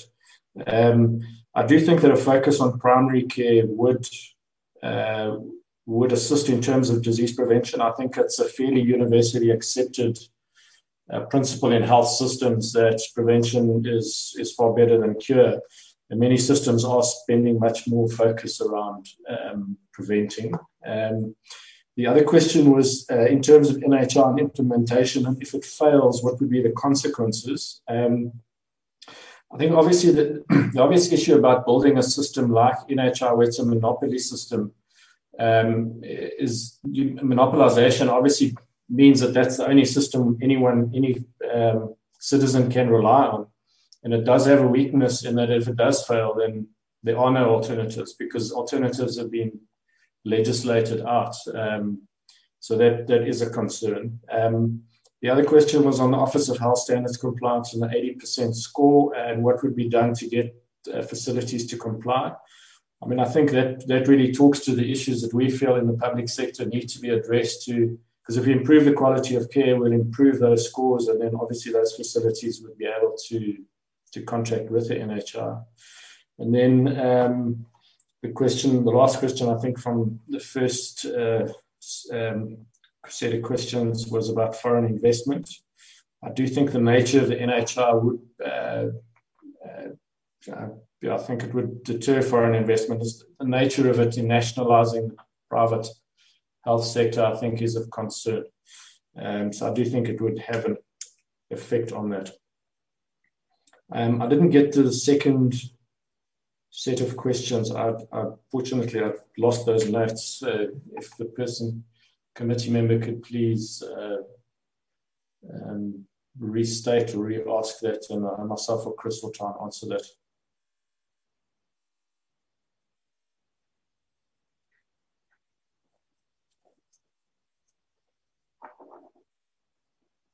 Not there. Chair? You want us to ask all the questions? No, okay. just the second. Yeah, if you could just cap on that question again, please, the second one. And please try to note the question through the chair. Yeah. Who has to assist you by doing the question again? Honorable Munyai and who? Dr. Doma, unfortunately, I didn't hear who the second question came from, and I couldn't see it on the thing. So I think if that person, if the honourable committee member could just please provide that question again. I think Chairperson is referring to Marshlenga, who we could not hear either at that time. Oh, okay. All right. Answer those questions. Umamshengwa will then write it. Answer those that you can, that you had well. That one I'm going to follow up with Mama Shengwa and see how we can assist. Yes. Okay. I think then if I could, Honourable Member Jacobs had a few questions there that I could have a look at. The question was, is it corruption that is the main problem in the public sector? I do think that is probably the biggest cause of the failures. And I think if those are addressed, then I think the public sector would be performing much, much better than what it is now. The other question was on the health market inquiry, and do I agree that the private sector is very expensive? Yes, it is very expensive. I think the HMI was quite detailed on that. I think the private sector could do much better in terms of the proposals that are in the HMI. So I would agree with that, yes. On the out-of-pocket question, out-of-pocket costs are regressive. Yes, I agree that they are.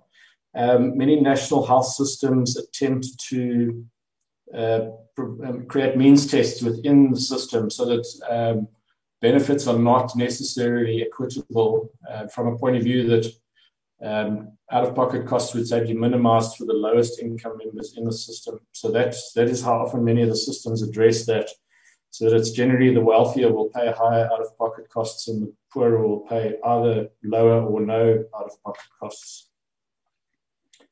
Mr. Sitas, just pause there a bit.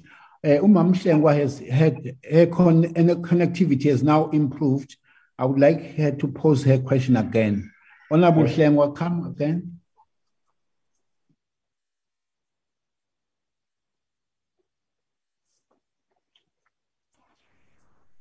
Honorable Chair, number two. Yes. Honorable Chair. Honorable Chair. Honorable Chair, can we hear me?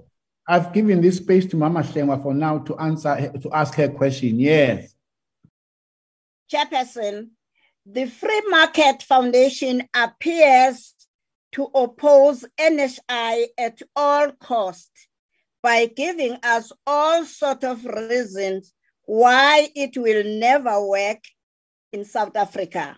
While some may want to believe that, the reality is that there is an increasing gap between those who can afford private health care and those who cannot.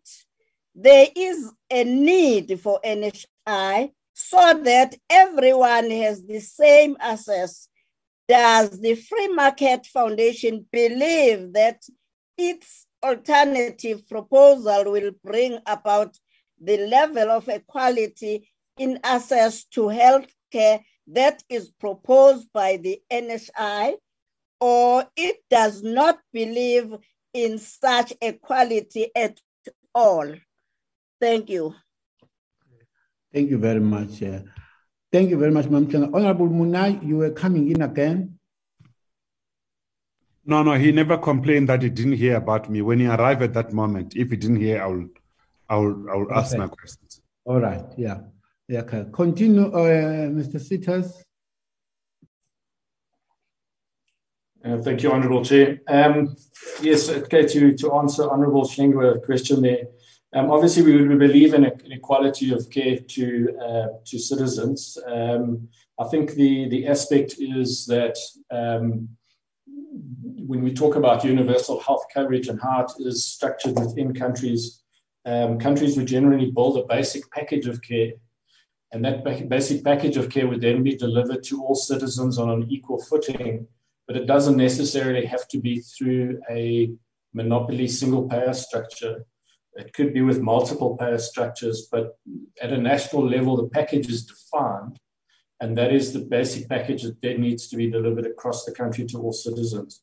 In many cases, it could be privately funded by persons willing to pay for care for themselves, or it could be publicly funded, and in various levels. And as I spoke to the previous question on Honourable Jacobs about the out-of-pocket, even within a structure like that, the level of their co-payments could be structured to be reduced for lower income members to improve their access.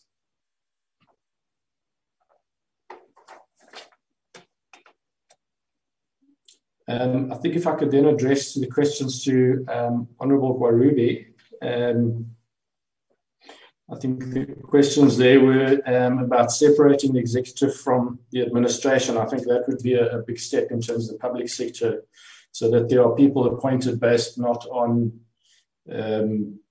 political affiliation, but rather in terms of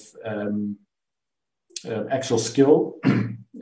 Removal of corruption, certainly that would, I think, have a massive impact on the public sector. Implementation of HMR, do we believe it should be? I think it's very much evidence-based, the HMR, the Health Market Inquiry. And I think that there's a lot of good work that was done in that I think could assist the private sector substantially. And then I think that the last question was around the monopoly structure. The concerns that we would have with the NHI nature is its monopolized nature, and that the features of all monopolies in the world, wherever they are, it is absolutely universal, is that monopolies increase costs and reduce quality. So that is a major concern around the NHI proposal. I'm going to move on to Honourable Gela, who posed the issue about equality in the system, whether we believe in equality. I do think that we probably addressed that with Honourable Slengwa's question and answer to that, we believe in equality of a basic standing package that the country could implement across both the public and the private sector. The next question I have then that I can answer is to Honourable Member Harvard. The 8.5% of GDP, that was I think it was universal through the green and the white papers, both white papers. So that number has been carried through from there. That's where that number comes from. And then the other question was on an ability to pay. And I think, again, that we could say that most health systems do structure their benefits or the contributions in it on an ability base, so that it's a more progressive system. So the higher income earners would contribute more, either through general taxes or dedicated taxes to a system like that. And then lastly, the last question that I think I'm able to answer now, I know there were more, but I think to the Honourable Chair, Dr. Glomer, the HMR did, yes, highlight the high private costs. I think our private sector is very expensive. I think it has a number of structural weaknesses and problems that can be addressed through the Health Market Inquiry recommendations. On the question of fee-for-service, I think it's universal around the world. Fee-for-service systems are renowned for pushing up costs, and doctors' behavior changes in them, in that it's more a case of getting as many treatments through as possible rather than focusing on the quality of the outcome. The C-section rates in the private sector, yes, they are very high, and I think South Africa's private sector might be unique in the world. I'd need to double check that, but our rates, I think, are considered to be amongst the highest in the world, and it is obviously a concern that it is that high. And then in terms of the definition of universal health coverage, I think to an extent that, again, through Honourable Slengwa and through Honourable Gela, we some answered on that question, that universal healthcare is usually defined as access to a universal basic package of care that countries develop and establish according to their needs and according to their affordability levels. And then the next question was, what is the definition of near universal health coverage? To be honest, I don't know, but that was the quote that was actually quoted out of the Health Market Inquiry, where they stated that South Africa already provides near universal access. So I think they're saying that the vast majority of citizens have access to care. I'm not sure as to which section they possibly are saying do not, so I can't unfortunately expand further on that. So, Honourable Chair, I think those are the questions that I am able to answer at this stage. I don't think I've covered all of them, but if we could possibly look at those honourable members possibly repeating those questions, and then I will try to address them as best I can. Honourable members, we are running, we have in fact run out of time, but if there's a member who feels that there's a question that he or she has not been attended to, can do two things. We follow up, or we can quickly ask it now, but it won't be more than 3 members who can ask that. Follow up, Honourable Chair.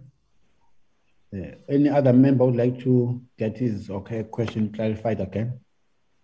It's Honourable Munyai. Okay, only Honourable Munyai. Okay, let's get it done. I hope this time around they will be able to note. The first question is, does the Free Market Foundation support health as a public good, not as a free market tradable commodity? That's the first one. Do you agree that all South Africans... You'll only have 2, Honourable Munai. That would be the last one, yeah. No, it's fine. It's fine. Do you agree that all South Africans should get health services they need, as per Section 27 of the Constitution? Here also keeping in mind that Section 27 also calls on government, open quote, to take measurable legislative and other measures, close quote, to achieve this. That is my question, Honourable Chair. Yes, okay. The other one I left them because it was not answered by the Free Market Foundation. Mr. Sitters, only less than 2 minutes. Thank you, Honourable Chair. To Honourable Munyai, yes, I think we do support health as a public good. And I think the issue would be, or the perspective would be that the country defines a basic package of care that all South Africans could access, so that their access is universal. And then on the last point of Section 27, I think I would like to highlight on that it does state that the country should make available health services on a progressive basis, but it also emphasizes within available resources. And I think that's a part that the NHI proposal is not sort of aligning to, is within available resources, because it is looking to increase expenditure in the public sector very substantially. Thank you, Dr. Chair, Honourable Chair, Dr. Dlomo. Okay, thank you very much. We actually would have loved, you can see the appetite members have to engage with you, but we have allocated this amount of time. We would love to continue engaging with you, and we will use this arrangement that now we know who you are, where you are, in case we would like to continue engaging. Because as a portfolio committee, we would want to be taking every consideration brought to us in refining and finalizing this bill before we take it back to the House. Thank you very much for your participation. We'll keep in touch. Thank you, Honourable Chair. Thank you, Chair. We really appreciate it. Go well, Mr. Hutton. Honourable members, you'll be stretching your legs as we take the next presentation. We were over time, but we will still give the next presenter the allocated 45 minutes. We might have to squeeze our time later for lunch. It's an organization called BUSA, abbreviated as BUSA. They will indicate who they are and what is there. Let me just check. Yes, it's a presentation by Business Unity South Africa. You were supposed to start at 11:30.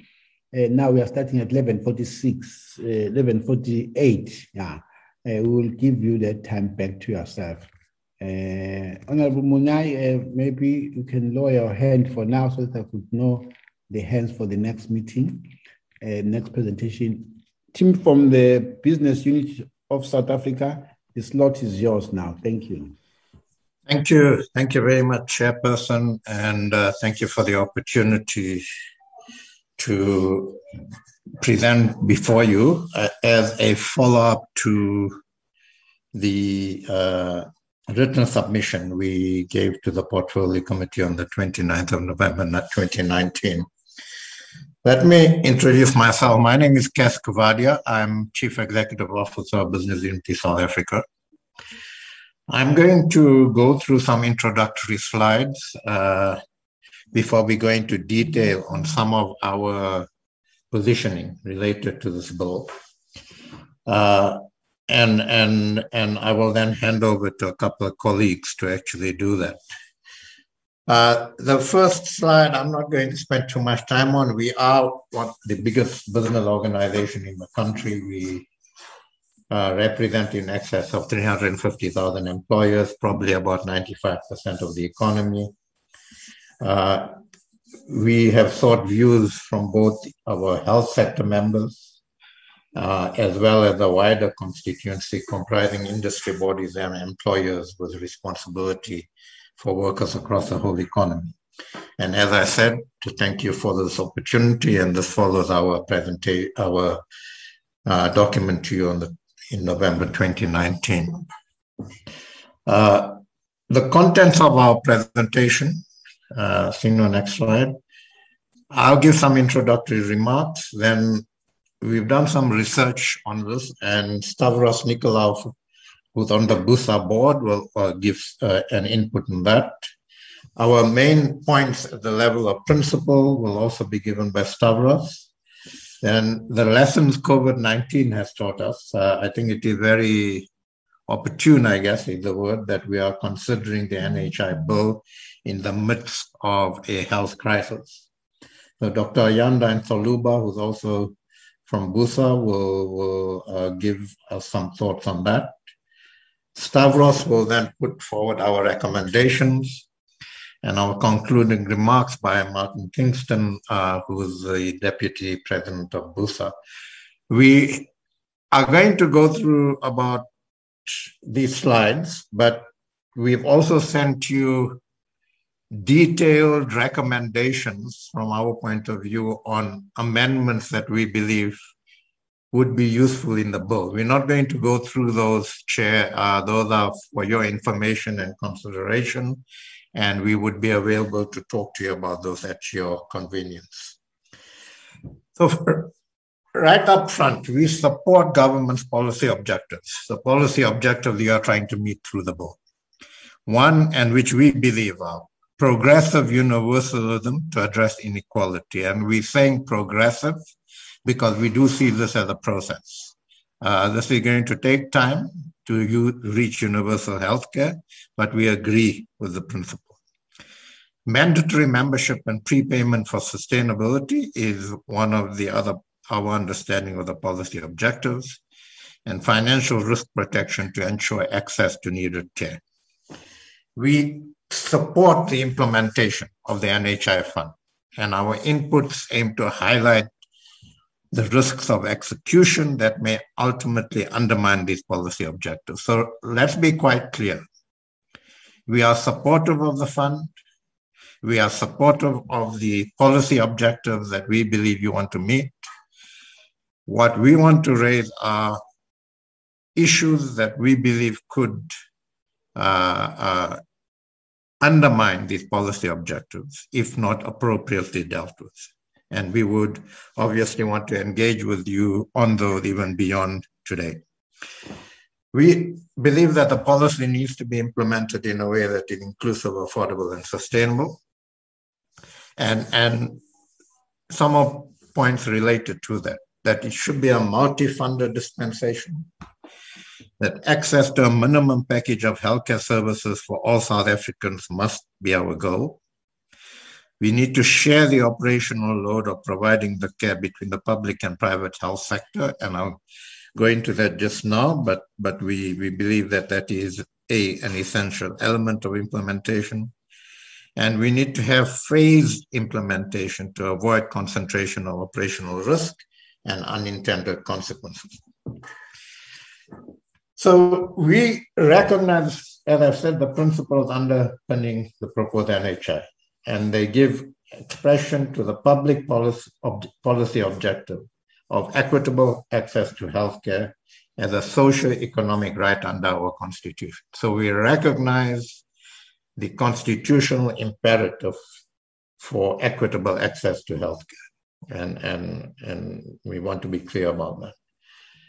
We believe the contribution of universal access to healthcare needs to be fair, it needs to promote human dignity, and it needs to enable economic productivity. We can't consider this if an impact of this is going to be a negative impact on our economy and our productivity. So the two go hand in hand. We believe this objective can be advanced in various ways and involve health services delivery and standards of care, investment in infrastructure, human resource mobilization, and financing arrangements, amongst others. And these are all important, and these need to be seen together in a holistic fashion. A critical founding assumption of our commitment to NHI is that society agrees to share the costs of providing universal access to necessary and appropriate health services, which are essential to the well-being and dignity of all. This forms part of our broader commitment to advancing comprehensive social protection. We also believe that the committee needs to appreciate that we are not starting from scratch. South Africa has excellent medical and health science faculties in our universities. We have well-established hospitals and specialist practice in both the public and private sectors. Pharmaceutical and other medical suppliers and distributors are efficient and professional. We have an extensive network of public clinics, GP practices, and pharmacies for primary care delivery. And we believe all of these are a platform on which the NHI must be built and have got to be essential elements of the NHI. We believe that the objectives and progression of the NHI will best be achieved if we adopt an inclusive approach to narrow the gaps between rural and urban areas and between public and private providers through the evolving roles of public health services, medical schemes, health administrators, and private sector health service providers.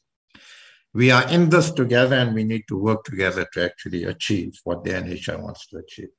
And so this requires an inclusive and collaborative approach, drawing on our country's collective skills and resources. We are concerned, Chair,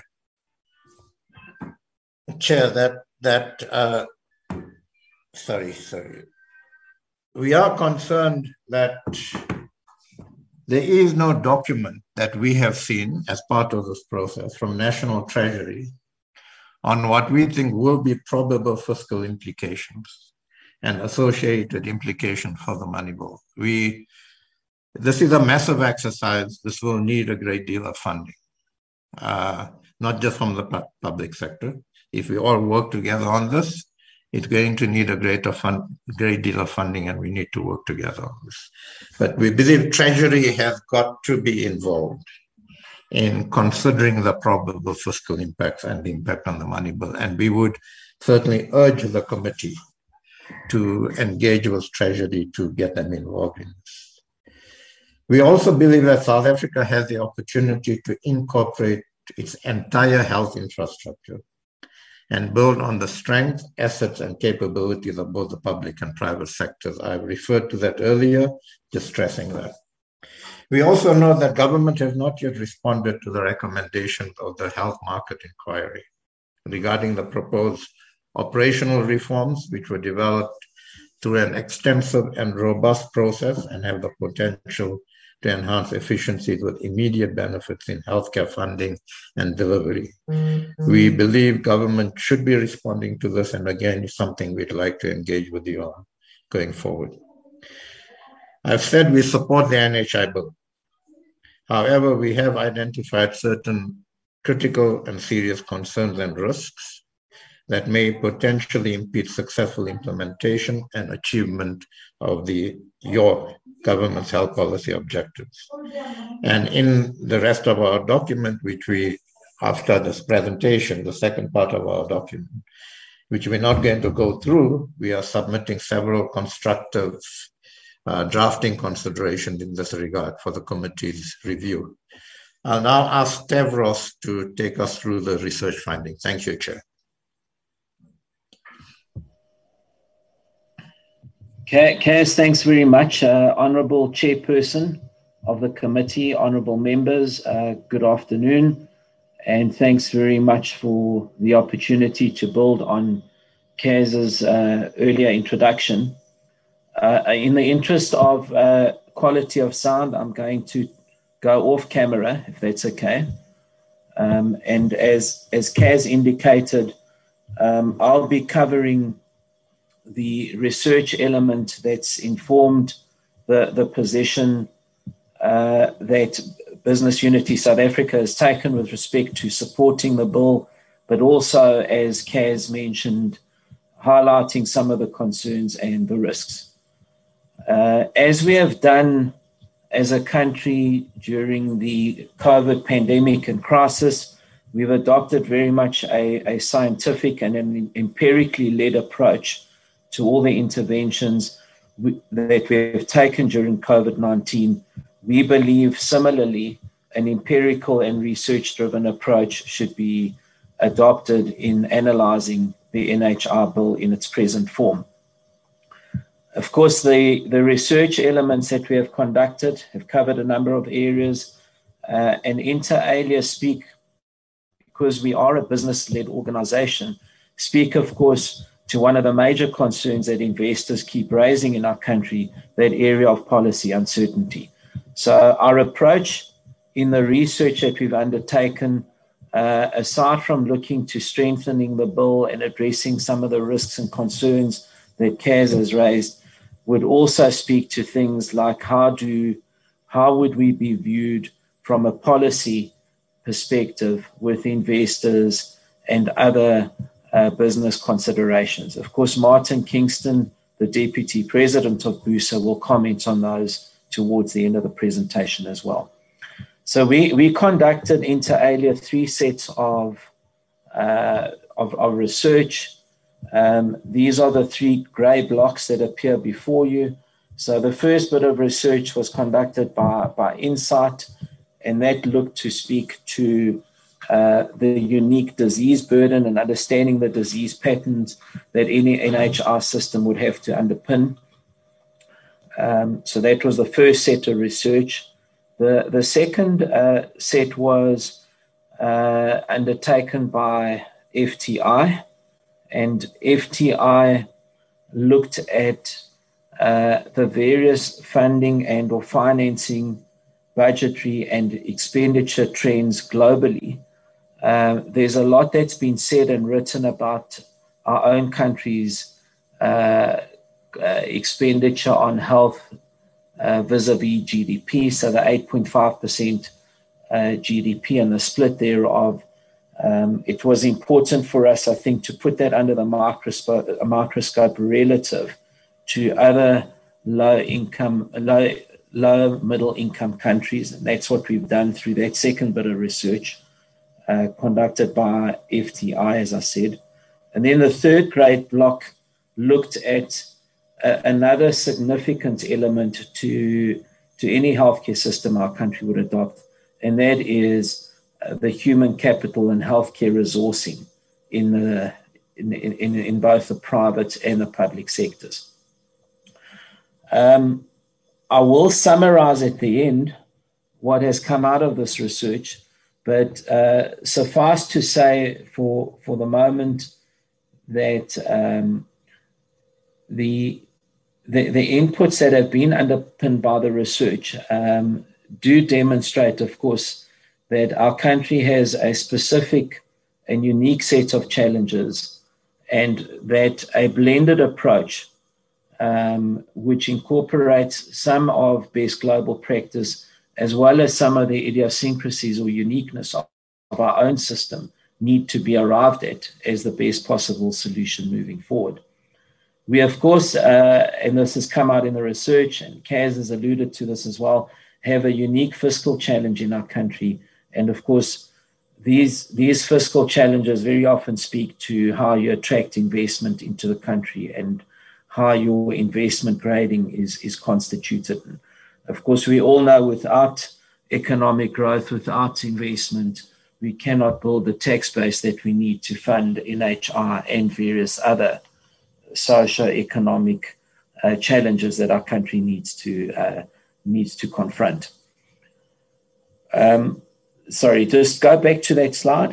Just the very last point I want to make is, at the risk of being repetitive here, but I do need to underscore this, the findings of this research are also indicative that whilst one can look around the world to try and import models that work in other low-income or middle-income and emerging markets, I think we do need to flag that we have got a unique set of circumstances in our country, and that needs to be considered in any system moving forward, healthcare system that is.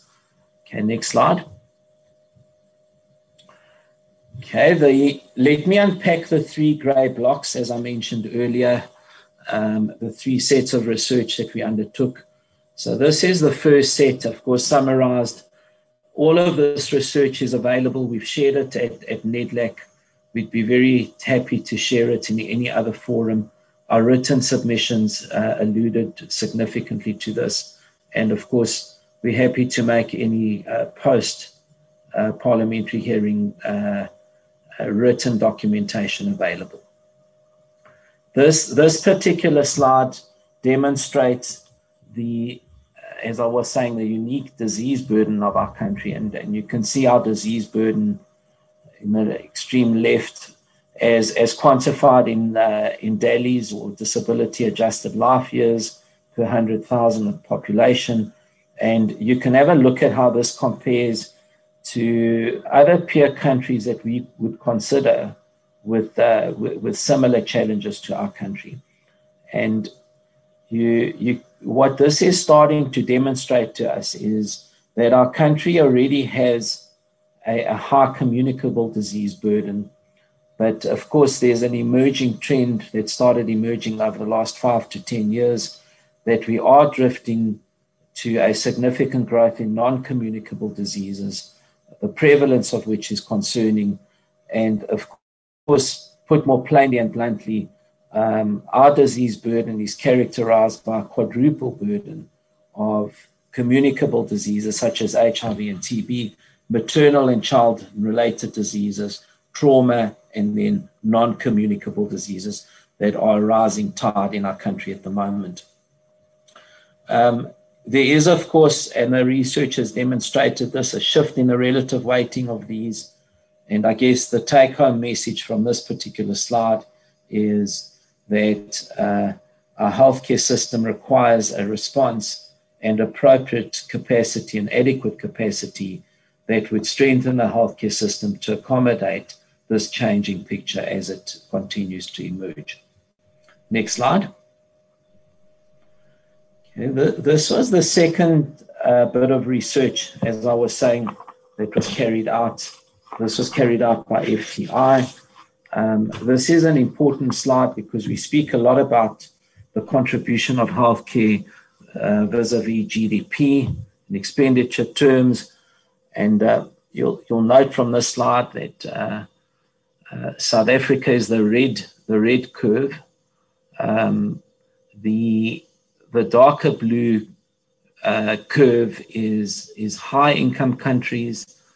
The green, I don't know what color this is, it's like an aquamarine color. Just beneath that is your upper middle income countries.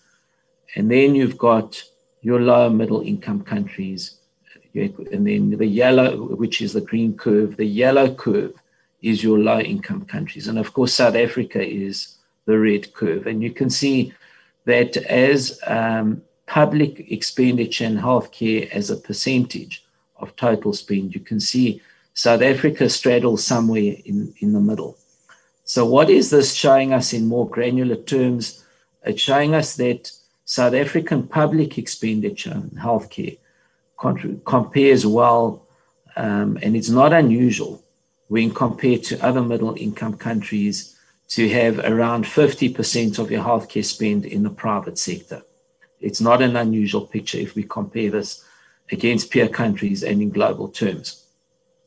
It also demonstrated no low or middle income countries, LMICs as we call them, have adopted a single funding approach. That came out in the research, and I think goes to a core of how we best optimize the spend and funding in our country in healthcare. It also demonstrated that all countries reviewed in the INSIGHT study that was conducted allows private insurers to operate in conjunction with publicly funded cover. And no country has, according to the research, has attempted to outlaw private cover. Of course, a critical finding of all of this is that in the absence of insurance, the balance from private funding sources or out of pocket, as we say, increases. And this is a highly regressive approach to managing the situation. So put differently, in terms of this slide as a conclusion, what this is demonstrating to us is that any gaps in the insured segment will be filled by out-of-pocket expenditure, which is highly regressive. And what we should rather be looking to do is optimize private expenditure by better managing the private-public cross-subsidy.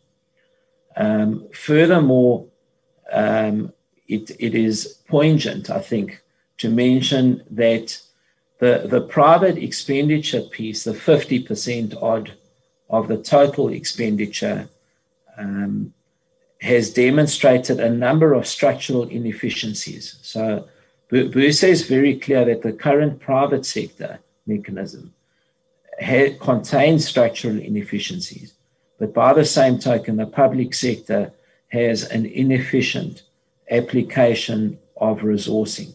So there are problems in both the private and the public sector, and that is why any research and or intervention needs to be considered in the eyes or the optics of the HMI report. And the HMI report has not been considered to the best of our knowledge and would require careful consideration off the back of what we would consider a social compact, which strengthens and plays to the particular strengths of the private and the public sector as a collective. Next slide. Mr. Nicola, Yes. I noticed that your presentation has got 35 slides. Yes. You are spending on average 3.5 minutes per slide. Now, you will not complete it if you do it that way. 3.5 minutes that you spend per slide. Then your time is not going to allow you to come to an end. Can you maybe try and improve that? No, I will. I'll be both private and public efficient, Honourable Chair, and I will speed up. There were just those slides I needed to emphasize. So I think the next ones will go a lot quicker. Okay, so if I may move to the next slide, Honourable Chair. Part of the research of the FTI document that we thought was important to lift out, and it speaks to Section 33 of the bill, and particularly the shift of cost of medical schemes, if you were to shift those into the public sector according to the benefits that are currently set out in the bill. So if you were to look at just the primary health care and the maternity care aspect of that, we've got a lower bound estimate and a higher bound estimate, but that would give you a range just along primary and maternity care. If you were to lift that out of the private sector and put that into the public sector at current levels, that would give you a range of 40 to 70 billion rand that would have to be moved into the public sector. And of course, the cost of care to providing these covered lives would consume an additional 33 billion, just by way of example. And I think that speaks to how we propose some of the solutions, but I think important that we flag this as a realistic scenario. Next slide. Okay. Let me move to the last bit of the research that was done, and that was research aimed at both the facilities and infrastructure, and then, of course, personnel and human capital. Again, all the honourable members will be acquainted with the situation, but this demonstrates that over a 40-year period from 1970 to 2010, of course, the population of our country has doubled from 25 to 50 million. It's now sitting at 60 million a decade after 2010, or when this research happened. And we can see a trend, a very concerning trend. Of course, public sector beds have declined by 25%, but yet the population has doubled. Of course, this places additional strain on the infrastructure, healthcare infrastructure, country. And the point that we wanted to flag here is that, of course, our infrastructure requires a significant boost, which means investors and investment coming into the sector. And anything that we put forward would have to also speak to investors' concerns and getting a system where investors are going to want to invest to boost the much needed infrastructure that is required in healthcare at the moment. Also, just to flag the point, because it has been raised, monopsony purchasing doesn't always optimize pricing. I think that's also been demonstrated around the world, and very often multi-payer systems realize better or more optimal pricing. That cannot be divorced from the infrastructure requirements either as a way of consideration. Next slide. Okay, then the last bit of research in that third grey block that I referred to was the human capital aspect. And of course, the honourable members will be well acquainted. I'm not going to, with these slides, I'm not going to spend too much time on them, other than to say we know that there's a dire shortage of health professionals. Using any comparison we want globally, we know that there is a dire shortage. So the overall shortages compared to other target countries need to be addressed. Shortages in particular refer to disciplines such as anaesthetists, peds, surgeons, and the likes thereof. We also know the cost of filling these posts is estimated at 10 billion rand per annum. And there is an ongoing need for training and retaining of our scarce health human capital in the country. The bill, of course, again, as I referred to, would expect monopsony power of the fund to persuade doctors to increase their workloads, either for the same or lower remuneration. That's what the research has shown us. And we're not convinced that this will address the healthcare or human capital shortage in healthcare. What is rather required, and this is what we've strongly advocating, is a collaborative approach to training, career prospects, and working conditions across both the public and the private sector. Next slide. Okay, let me try and summarize very quickly the research findings. Firstly, with respect to a single payer approach, both high income countries like Germany and others, and middle income countries in particular in our context, like Chile and Mexico, have multi-fund partnerships between the public and the private sector in servicing their populations.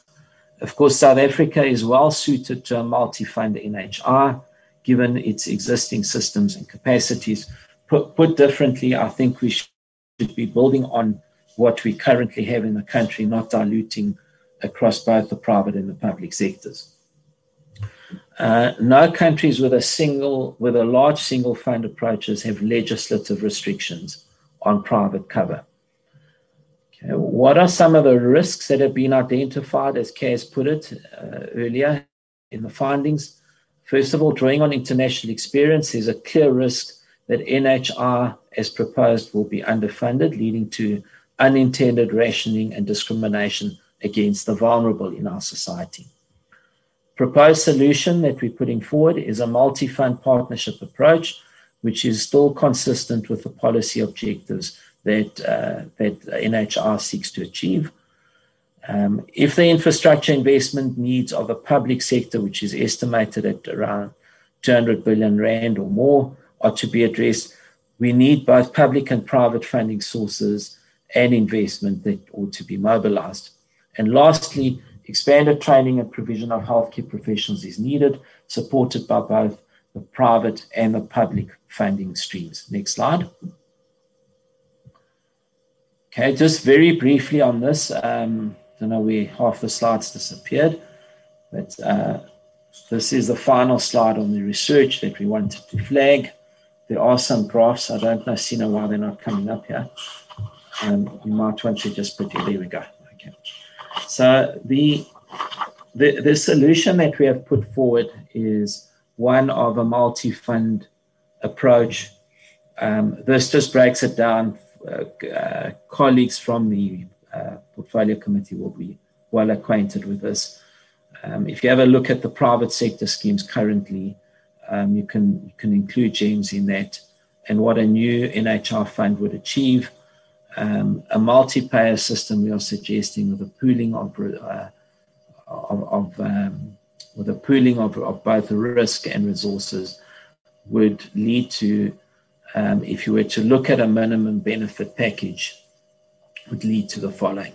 Firstly, a transitioning from a two-tiered approach, as is currently the case, to a more integrated environment. Over time, this would be milestone-driven, of course.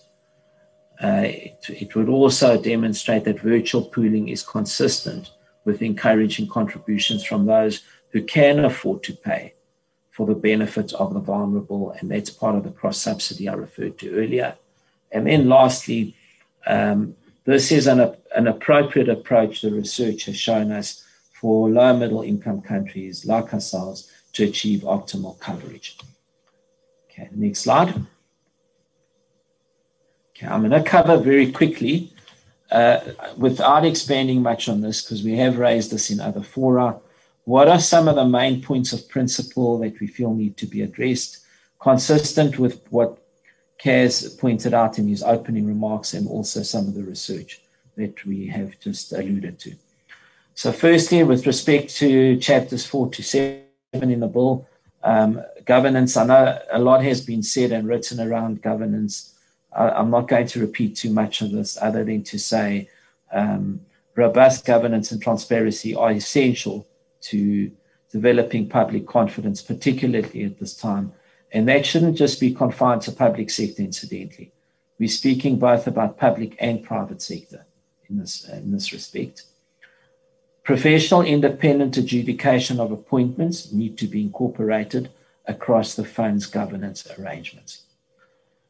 A little more granular, when we speak about the role of medical schemes, and this is covered inter alia in sections 6, 8, and 13 of the bill, NHI coverage must accommodate all members and beneficiaries equally and should aim to expand the reach of coverage over time while recognizing the right of individuals to supplementary voluntary insurance. Of course, speaking to the package of benefits here, which hasn't been fully defined as yet.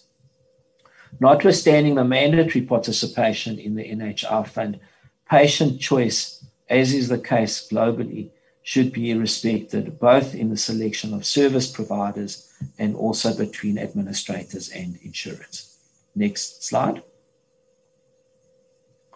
Okay, following up on that, still speaking to medical schemes, business is therefore concerned about the limitation of rights to insure privately, notwithstanding all solidarity objectives, which are key, having been met through the mandatory participation of the NHI fund. And again, we're referencing section 6, 8, and 33 of the bill when read together. This limitation of rights will drive out-of-pocket funding for exclusions envisaged under Section 8.2, which, as I indicated earlier, will be regressive in nature for most South Africans. And lastly, insurance, whether statutory or private, should not undermine the rights of individuals to physiological and psychological integrity and autonomy under Section 12.2 of our Constitution. Next slide. Okay, further on, further main points of principle. We speak extensively about phased implementation, that referencing Section 57, this should be milestone rather than date-driven. I think that's an obvious point, and I think Dr. Nzuluba will cover that later on as well. Legislative changes under Section 58. Legislative changes are premature and inconsistent with the progressive phased approach I referred to earlier and above. The risk of legislative uncertainty, which will limit investment in the sector, needs to also be considered here. And again, this references a milestone rather than a time-bound approach. Section 2, the single payer approach, we've alluded to that extensively. Area of principle, again, a single payer, single purchaser system does not ensure optimal outcomes for price or supply and is not conducive to strategic purchasing necessarily. Lastly, on the slide, optimal scale and diversified supply ensures best outcomes, limits systemic risk, and unintended narrowing of the supply side. Next slide. Okay, our specific recommendations, this is my final slide that I'll be presenting, is as follows: having regard and due consideration for the research, the various consultations that Business Unity South Africa has been involved in, NEDLAC and others. These are recommendations. Firstly, the NHI bill requires review to ensure that there is a clear framework for implementing the NHI fund and that the scope of uncertainty, policy and otherwise, is limited. This includes the following. Firstly, clear definitions and consistent use of terminology throughout the bill. We've alluded to this extensively in our oral submission. Secondly, we are advocating amendments to Section 6 and 8 of the bill to ensure that the supplementary role of medical schemes becomes clear. Recommendation 3, the role of medical schemes as set out in Section 33 of the bill should be amended to allow for the coexistence of NHI and the medical schemes, as seems to be the global experience that I alluded to coming out of our research. Recommendation 4, revision of the governance framework, including the processes for appointments being based on required qualifications, skills, and experience needs to be factored. 5, revisions of the definition of the implementation phases to incorporate clear and objectively measured metrics, milestones, as I spoke about earlier, needs to be considered. And then lastly, amendments to legislation should be proposed as required to accommodate phased implementation and reduce unintended consequences, including those that would create policy uncertainty and with a natural impact on both investor confidence and investor perceptions, both foreign and domestic, that is. And then lastly, specific drafting recommendations have been respectfully submitted previously, and we would be happy to engage further on those. So, Honourable Chairperson, Honourable Members, thanks very much. I'll pass on to my colleague, Dr. Yanda Nzuluba, for the next part. Thanks very much. Thank you very much, staff. Thanks, Chair. Thanks, honourable members of the Portfolio Committee. I'll also just switch off my slide just to make sure that I do not create problems. I'll be very brief, essentially, because it's just one slide to suggest that there are important lessons that we are learning and we will continue to learn in the process of our national response to the COVID challenge, and especially around how possibilities for us to coordinate better public and private sector efforts when we're faced with a major problem and we need to overwhelm the problem. I think one of the things that has been very clear in the course of our response to this epidemic currently is that it is possible, if there's a very clearly articulated objective, for the state to occupy the center stage, but at the same time orchestrate the collective marshalling of the resources across the public-private divide. And we are seeing that actually sometimes when faced with major challenges like this, these challenges are too big for each of the sectors to want to go it alone.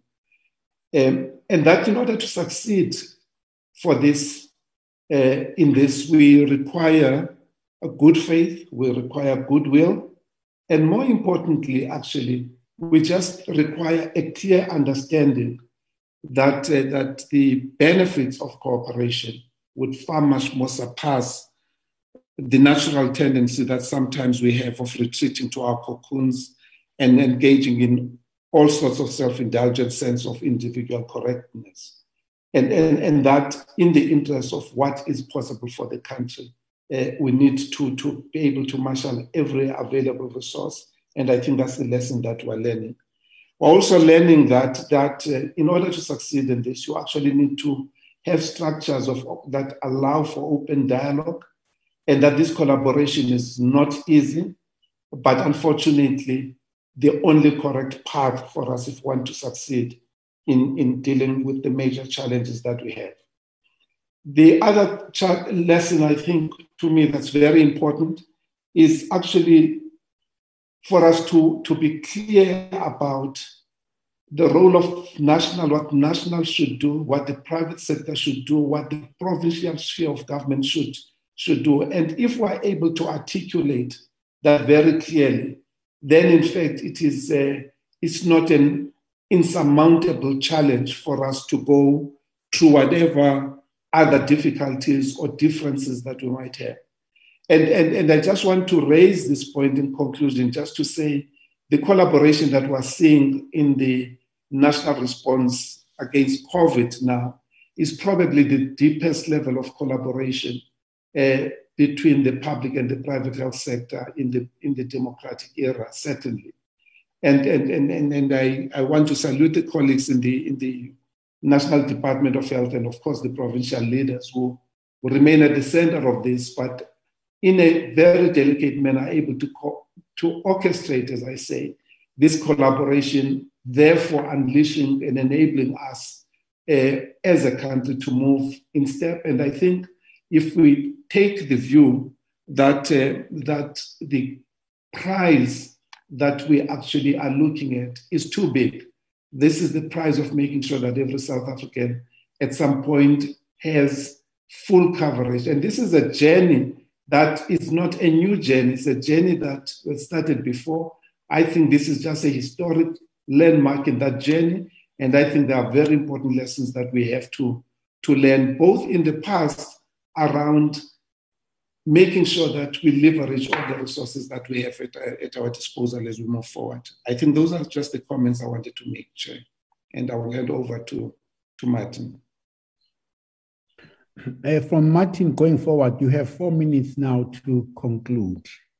Thank you, Chair. Thank you, Dr. Ntsaluba. Chair, you'll be pleased to hear I only have 2 slides. The balance of the slides are detailed drafting considerations, so we'll be able to finish in the time that is available. As we've indicated, we believe that universal healthcare is an absolute priority, but it needs to be inclusive, affordable, and sustainable. What is being proposed, of course, is unprecedented in both size and scale. And we think that in the formulation of the proposition, all of the inputs that have been made thus far need to take into consideration the need for ensuring that we can enable health to be both positioned as a fundamental necessity for individuals, as a priority, but also for business productivity. It plays a key role in attracting investment and mobilizing resources in the economy. And as has been said previously, that economic activity is going to be key to funding and ensuring that we can enable NHI as is going to be designed. Secondly, we need to think that we believe it needs to be formulated as part of a broader component of the social security system. And as we've emphasized, on an incremental basis, as well as integrating all aspects, in fact, as Stavros has indicated, a multi-fund basis. We support it on the basis of affordability. If we can go to the next slide, please. We believe that fiscal constraints are a major challenge, and we need to bear them in mind in both the design as well as the implementation of a universal healthcare proposition such as this. And in doing that, we need to mobilize skills, capabilities, and the human and financial capital that's available across all segments of society on optimal terms and conditions. We've highlighted 4 concerns. I just want to re-emphasize them. We think that they can be appropriately and properly addressed. The first is governance. The second is the right of individuals to ensure their own health risks, in addition to mandatory membership and entitlement. The third is what happens during the transition period. If we do not clarify, fully implemented, we think that should also be easy to do, Chair. And finally, we need to ensure that the economic and financing impact can be framed appropriately in the context of mobilizing and retaining investment skills and capabilities in the sector, so that we can expand the health sector as a whole, promote coverage as well as quality of care. We think that a blended approach is the best. It's able to leverage on both best global practice and what applies within South Africa, as Dr. Nsuluba has said, by ensuring that we can integrate the best possible options to ensure that we have an affordable, viable, and universal healthcare system that both attracts and stimulates investment in the country, creates employment opportunities, and as we've been able to see in the context of the fight against the pandemic, support a strong partnership between all social partners, led, of course, by government and the National Department of Health, supported by business, by civil society, and indeed by labor, to ensure that we can put in place universal coverage to the benefit of all South Africans on the best possible terms and conditions. With that, we have finished our presentation. Chair, we're happy to take comments and questions. Okay, thank you very much. I would recognize the hands that have come through here in this order. The first one will be Honorable Ismail, followed by Honorable Hlengwa. Number 3 is Honorable Wilson. Number 4 is Honorable Dr. Jacobs. Number 5, Honorable Sokacha. Number 6, Honorable Munyai. Have I left out any other member who would like to ask? Number 7, Harvard. Yeah, we must try Honorable Harvard to write here in our group so that I can also raise your name there. You are then number 7. Any other name? Thank you. Okay, let's start honorable members one after the other. Thank you. Good afternoon, and once again, thank you for the presentation. I just have a few questions to Dr. Stavros. Apologies if I'm, pronouncing your name incorrectly. In your opinion, as the NHI is in its current form, do you believe it will create an environment of equitable healthcare, especially between rural and urban areas? My second question, in what ways will the NHI impact investment? Number 3, you mentioned that monopoly will create an environment where there is no competition, therefore stifling incentives for innovation. What consequences does this bring? And my last question to Martin Kingston, in your understanding, what measures have been put in place and in what ways will the NHI, as it currently stands, prevent corruption and looting? Thank you, Chair.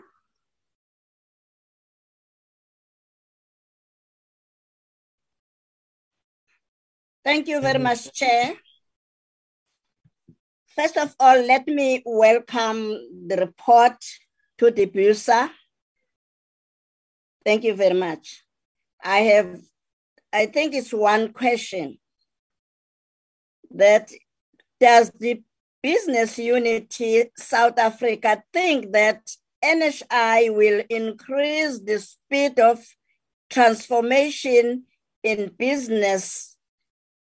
And if so, which aspects of the NHI bill can be looked at to achieve meaningful transformation in business working in healthcare? Thank you. Thank you very much, and thank you to the presenters for your presentation. It was well done and thought-provoking. I have a couple of questions, and obviously one of the major concerns we have in the health sector at the moment is we have a very high expenditure on health, but we are seeing fast diminishing qualities of health and health services across the country. And the AG has reported on several occasions, in fact, continually over several years, that there is a severe failure in terms of governance, leadership, and accountability in the health sector. So question one is, how is this going to impact on NHI going forward, and what would you propose needs to be done? There is a lot of discussion about the inequality of healthcare, and we hear this regularly. Please help me understand. Do you see inequality of healthcare as an inequality to access or an inequality on the quality of healthcare? Is it one or the other or both? And if it is both, if it is inequality to lack of access and quality of health, what must be done within the NHI to make sure that this is addressed? Because until such time as that is addressed and there is equality of access to proper healthcare facilities, the NHI is always going to be compromised. There is a lot of discussion in the NHI about a single purchaser, single leveled, and the department being the single purchaser of health services. In light of the fact that we have such corruption going on in this country, and particularly in the Department of Health, what is your comments on this? And there's been a lot of comments with regards to the appointment of the boards. Now, at this moment in time, the NHI gives the Minister of Health the sole responsibility of appointment of boards and delegates to the boards. Would you be happier if, in actual fact, the board was appointed by another entity? A lot of suggestions have been made that appointment of this board and interview should be done in Parliament, and that board must be answerable to Parliament itself and not to the minister, so that some of the cronyism, opportunities for corruption and mismanagement of a system can be prevented. Would you support this? That is all. Thank you, Chair. Thank you, Chairperson, and thank you very much for the presentation. I have 4 points I want to raise. The one is on your suggestions or recommendations with regards to the future role of the medical schemes. Now, I want to draw your attention to the section 25, which speaks about the Benefits Advisory Committee. I want to ask you whether that section, when it's read in line with section 6, 8, and 33, whether that does not speak enough for you with regards to the role of the medical schemes in the future, and whether 57, which also outlines the transitional arrangements, including the phased implementation of the NHI, does not address your concerns. Number 2, you spoke about the phased implementation, and I have just raised that in section 57. It is mentioned, but you are saying that it should be defined by implementation milestones. Now, the memorandum on the objects of the National Health Insurance Bill explains that some of the granular details about the NHI, which should be included in the implementation plan. It actually speaks to that. Does it help you to clarify the plans? My third question, Honorable Chairperson, is on your virtual central purchaser model. In the context of that, does the context of pooling of minimum benefits, in terms of that, how does BUSA link this to Section 33 of the bill? And how will this offer the minimum benefit package as proposed in slide 17?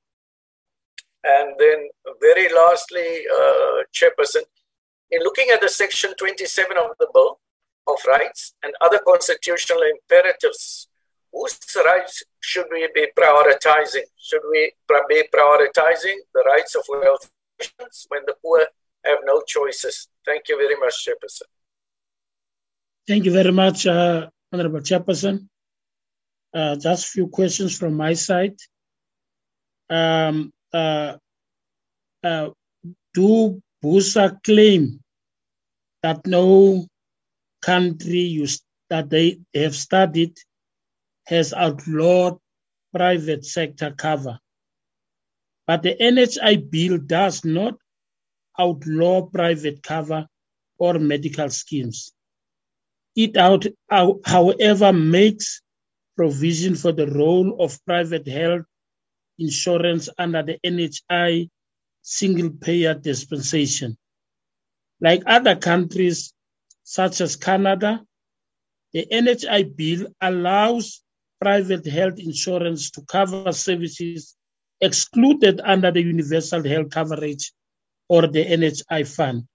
Now, my question to you is, do you think it is important for a country like South Africa to overcome the two-tier health system that is sustained by fragmented, insufficient, multi-payer systems? Then my second question is, BUSA suggesting that GEMS should be viewed differently from other schemes regulated under the CMS. Where in your proposal in slide 17 do you position schemes such as PAMED and POLMED? Thank you very much, Chairperson.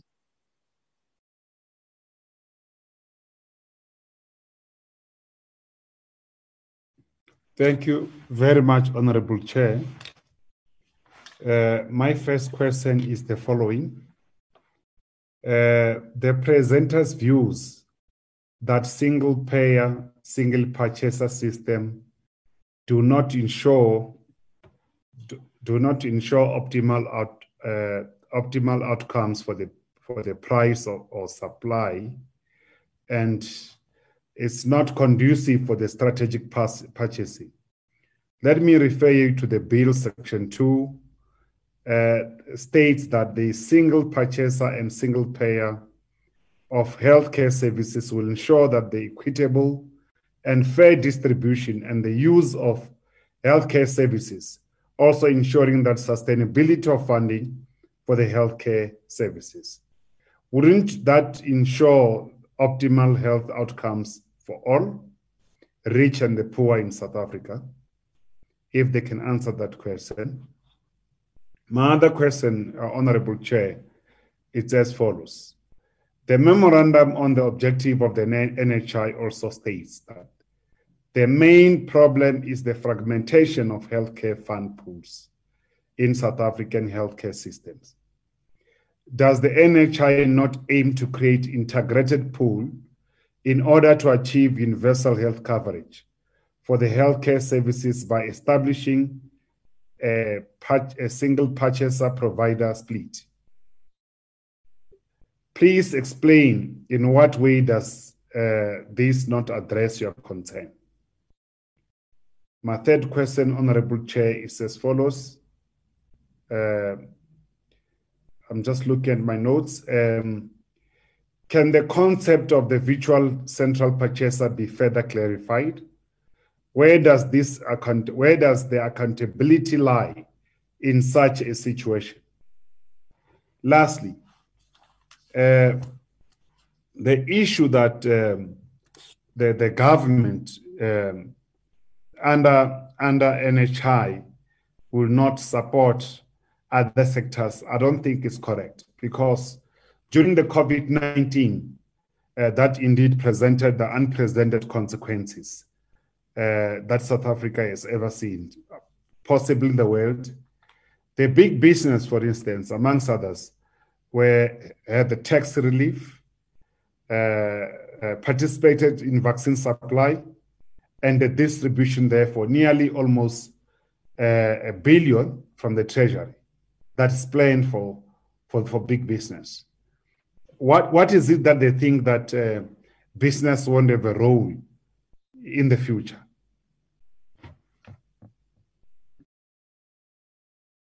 Chair. Okay. Who's coming after Honorable Munyai? Dr. Harvard, are you not the one?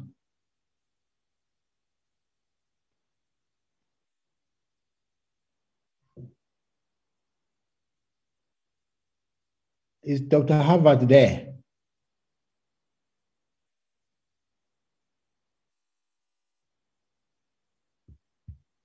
Good.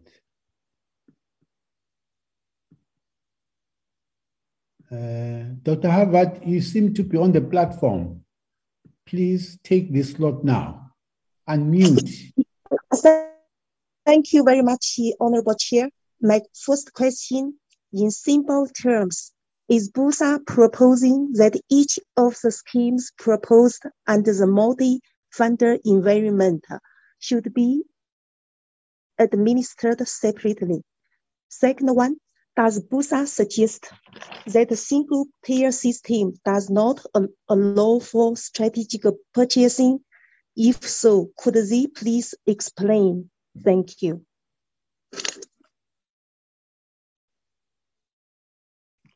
Yes. May I just add 3 from my side? Then we'll give you a space to answer.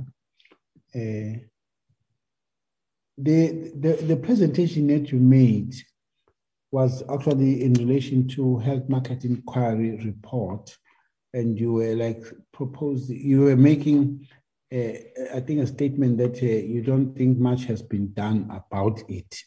Now, one would like to know whether you are suggesting that that report must be attended to, completed before there could be any discussion or any embarkment on the NHI.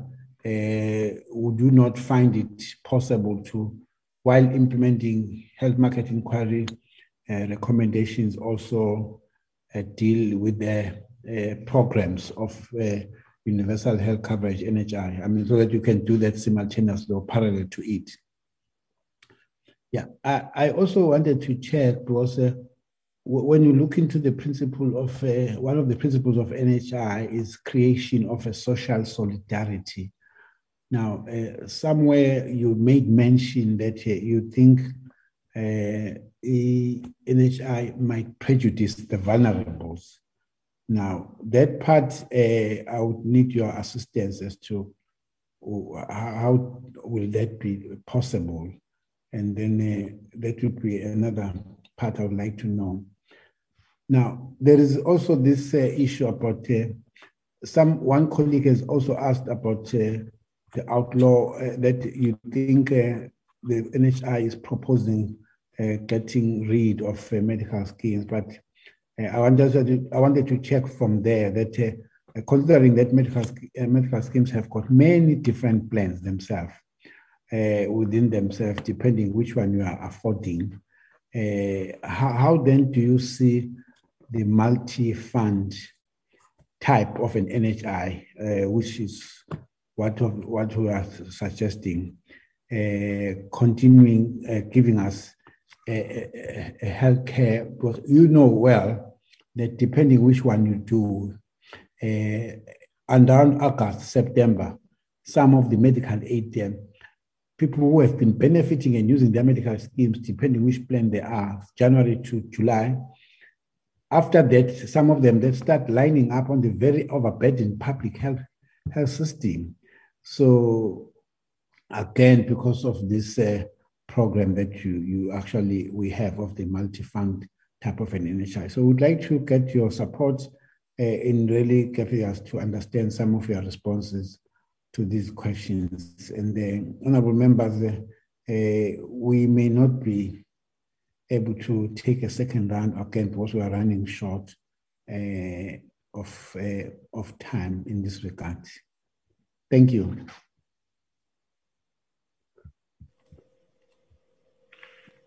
Okay, Honourable Chair and Honourable Members, thanks very much for all of those questions. Chair, may I just check with you how much time remains so that we can appropriately allocate our time to the responses?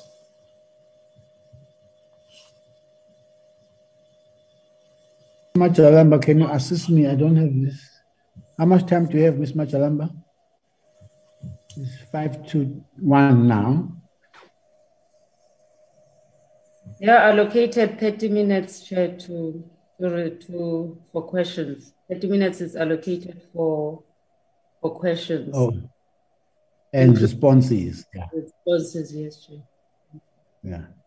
Yeah. Anyway, we are way over time. We're supposed to start another presentation at 12:45.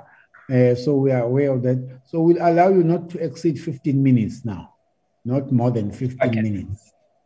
Let me try and, with my colleagues on this call, try and respond efficiently. Many of these questions I think we can cluster. So I'm going to outsource some of the responses to other colleagues. Honourable Ishmael, will NHI address inequality? And I think Honourable Wilson, you also had an inequality versus access issue. Honourable Jacobs, you had a question around pooling of benefits. I see these as kind of all interrelated, and I'm going to ask my colleagues Roseanne Harris and Teboho, who is on this call, Teboho Padu, to also respond. Honourable Sokacha, you asked about the positioning of certain schemes, particularly PALMED and PALMED. I think I'm also going to ask Roseanne and Teboho to respond to that one. Honourable Munyai, your question around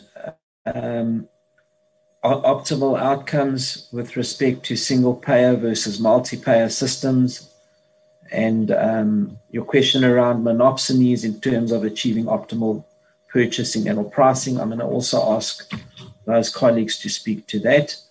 And finally, Chairperson, your question around why would we see in some instances the poor being prejudiced. So I think let me take that one up front before I pass on to other colleagues. Where you've got a situation where those who can afford healthcare cover outside of an NHI system, for example, or can afford out of pocket, those people, if they are going to get the NHI benefit, you would be losing that revenue stream, so to speak. That revenue stream for those people that can afford would be at the prejudice of the poor or those who are vulnerable. So that's just simply the equation, the way we see it. I'm going to ask Roseanne and Teboho to elaborate a bit further on that. But I have clustered those questions that speak specifically to equity and schemes for them. I'm going to then pick up on the next round of questions as I cluster them once Roseanne and Teboho have responded. So over to you guys. Thanks.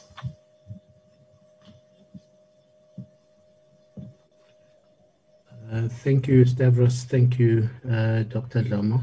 and honorable members. On the question of the impact on inequality, I think when we speak to the issues of equitable access, it's really access, cost, and quality. The main thrust of our presentation here is about unintended consequences. I think so. The point is made that this would be an unprecedented legislative move in this case if the private sector was so limited in its role here. Firstly, because I think we've demonstrated that these systems can be quite expensive. And the exclusivity has some limitations on innovation and impact on access as a result. There's also some operational risks. So just to make it practical, I'll go through some of the unintended consequences and how they actually indirectly play out in issues of access. So from a financing point of view, first of all, I think there's a lost opportunity for employers to be more involved. So the formal sector in terms of contribution of funds to healthcare. These funds where you have single fund models, there is a risk that you could have a lack of innovation. There's no competition at the level of the fund. What typically happens, if I take the medical schemes as an example, if there's a benefit that is not adequately covered, currently people can choose to access their care through a different fund or through different entities, including the public sector, right? Once you have a concentration of that, you have a situation which used to happen back when I was a young community service medical officer, where the fund could say, we've run out of fund and this is the schedule, this is all we can afford. And the patients have actually no other access points or ability to access the care elsewhere. And this typically happens in outlying towns, rural areas, etc. There is also a dilution of priorities. I think the ideal circumstance would be the NHI fund has the pooling of funds, but prioritizes the poor and the indigent at all times. It's not to say everyone is not considered, but the priority should be the poor and the indigent to start with. And once you have everyone in the same risk pool, the rules and the sort of rules that will apply to the fund will kind of have to apply equally, and you therefore ultimately, unintendedly, have a dilution of those priorities. There is a concentration of operational risk as well. When a 460 billion rand entity fails operationally for some reason, it becomes a national failure, and the first people who will be affected by that will be the poor. The energy sector example is one that comes to mind as well.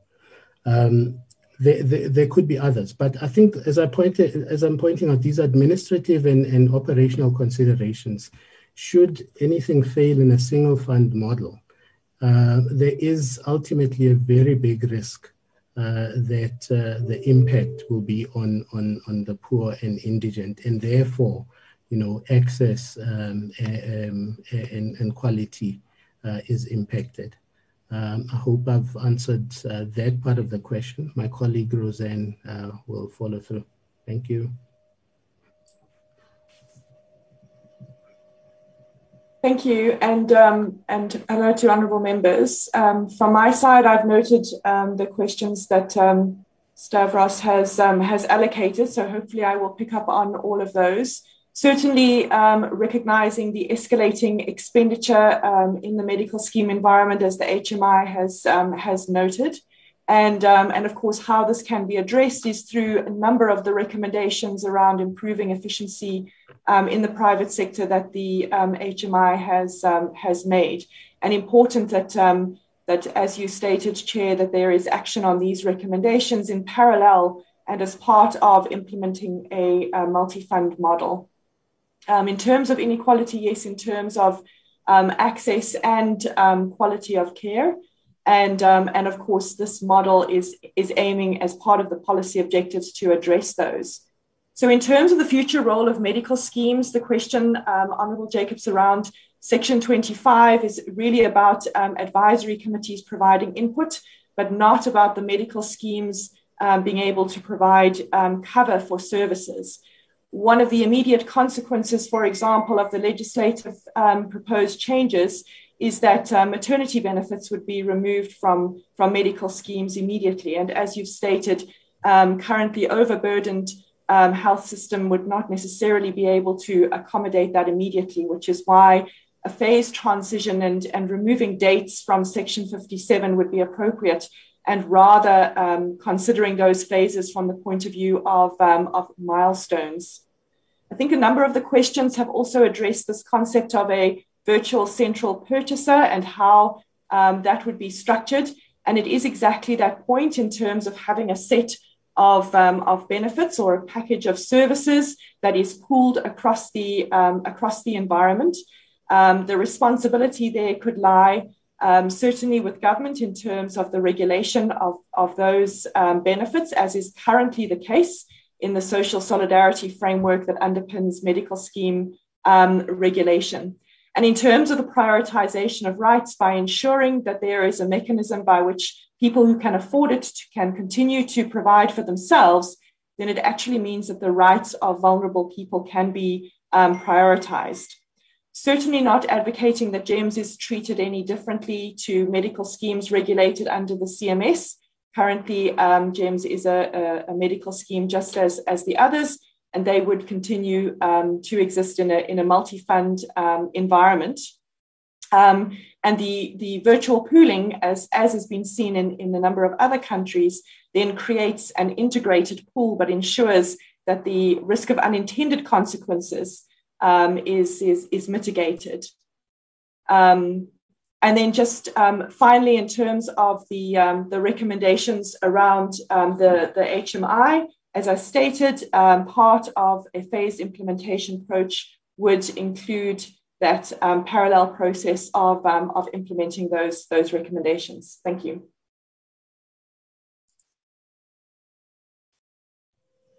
Okay, thanks very much, Chair. With your further indulgence, if I can take the next cluster of questions. In fact, before I do that, there were a number of questions that related to medical schemes. I'm just Teboga and Roseanne have addressed those in the main. I'd just like to ask Dr. Nzaluba whether he would like to add anything further, and particularly around the future role of medical schemes. Honourable Jacobs raised that question, and whether the benefit committees that are described in the bill, how they might influence the future role of medical schemes. So, Dr. Mr. Nicola, you don't have much to distribute. Mr. Nicola, you don't have much to distribute. All that is left is 4 minutes to deal with the question. So deal with whatever that is there in front of you or allocate, but we have 4 minutes to wrap up.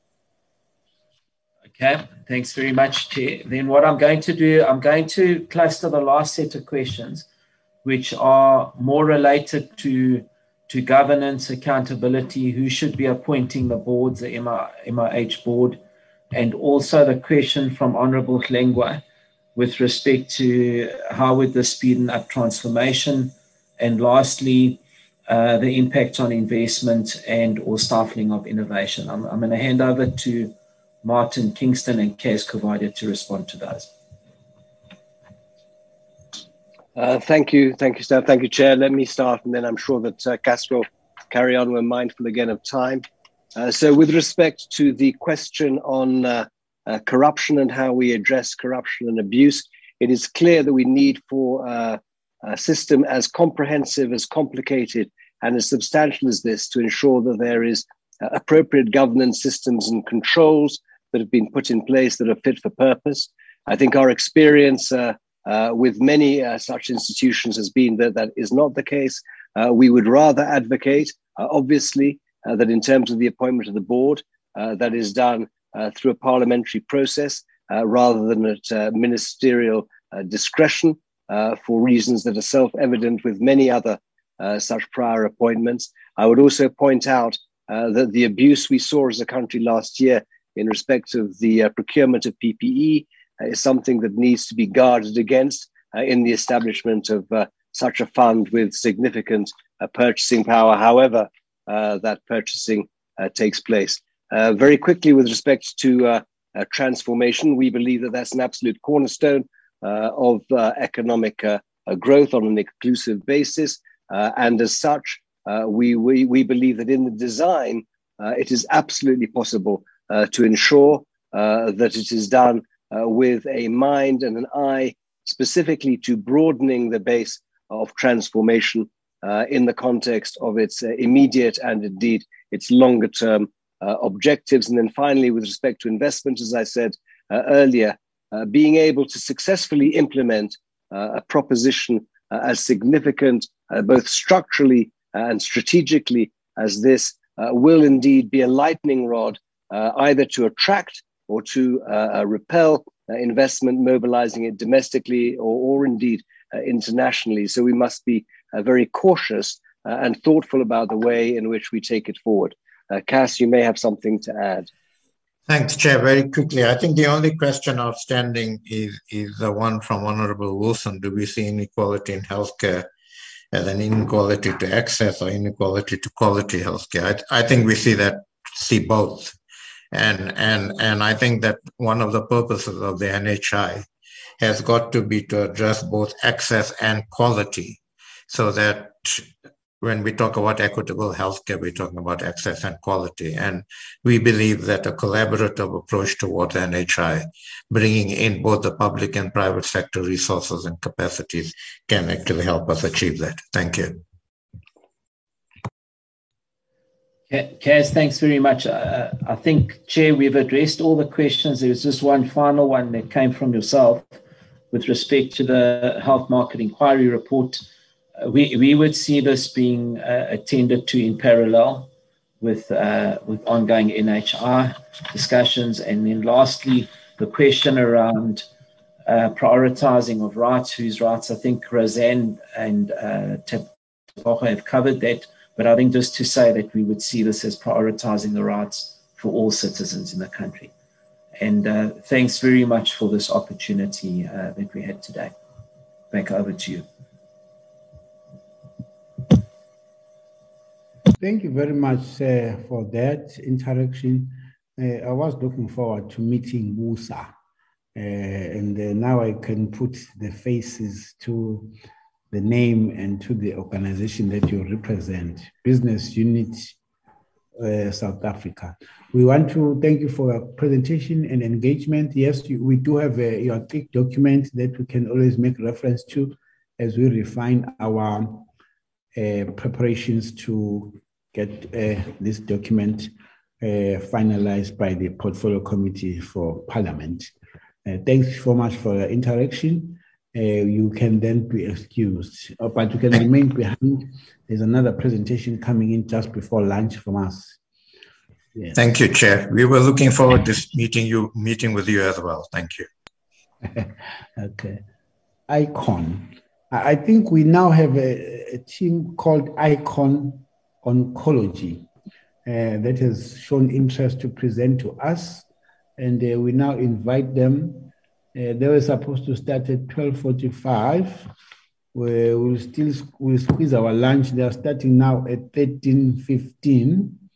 We will then give you your 45 minutes, which means you at 2 o'clock you stop. Or before 2, you would have finished your presentation. Then we engage with you for half an hour, and then that's it. We will not go beyond 2:30. Thank you. Thank you very, very much, Honourable Chair, and thank you very much to the committee for allowing us this time to present. We'll certainly try our best to make up some of the lost time as far as possible, but obviously we would very much welcome as many and detailed questions as possible. Just by way of introduction, my name is Anthony Pedersen. I lead the ICON Oncology business, and I'm joined today by my colleague, Dr. Ernst Marais, who is our Chief Operating Officer and who will in fact do the bulk of the presentation today. just if I could say that ICON Oncology submitted a detailed submission in November 2019 in setting out our commentary and our suggestions and observations in relation to the bill. And today's presentation is largely intended to expand and give some context and color to that submission, and importantly, to receive the questions that the committee may have. I'm sure, as with hopefully most South Africans, I can confidently state that ICON Oncology is a proponent and supporter of the principles of universal health coverage and NHI. ICON, in fact, in its makeup and in our stated intent, exists to create access to care and particularly to improve quality of such care, and importantly, to drive cost effectiveness in the delivery of the care. But of course, it's no surprise, and we're aware that oncology is a costly form of treatment. The technologies and medicines that are used in treating cancer patients are costly, and therefore much of what we do is intended to maximize access to that costly care in a cost-effective way. Drawing on some definitions from WHO, it really confirms what I've just said, that the intent of universal health coverage in South Africa is exactly that, to create access, to drive quality, and also to ensure that it does not expose the users of the healthcare to financial hardship, in other words, being cost effective. With that, I'm going to hand over to my colleague, Dr. Ernst Marais, to take the rest of the slides, and then we'll take questions.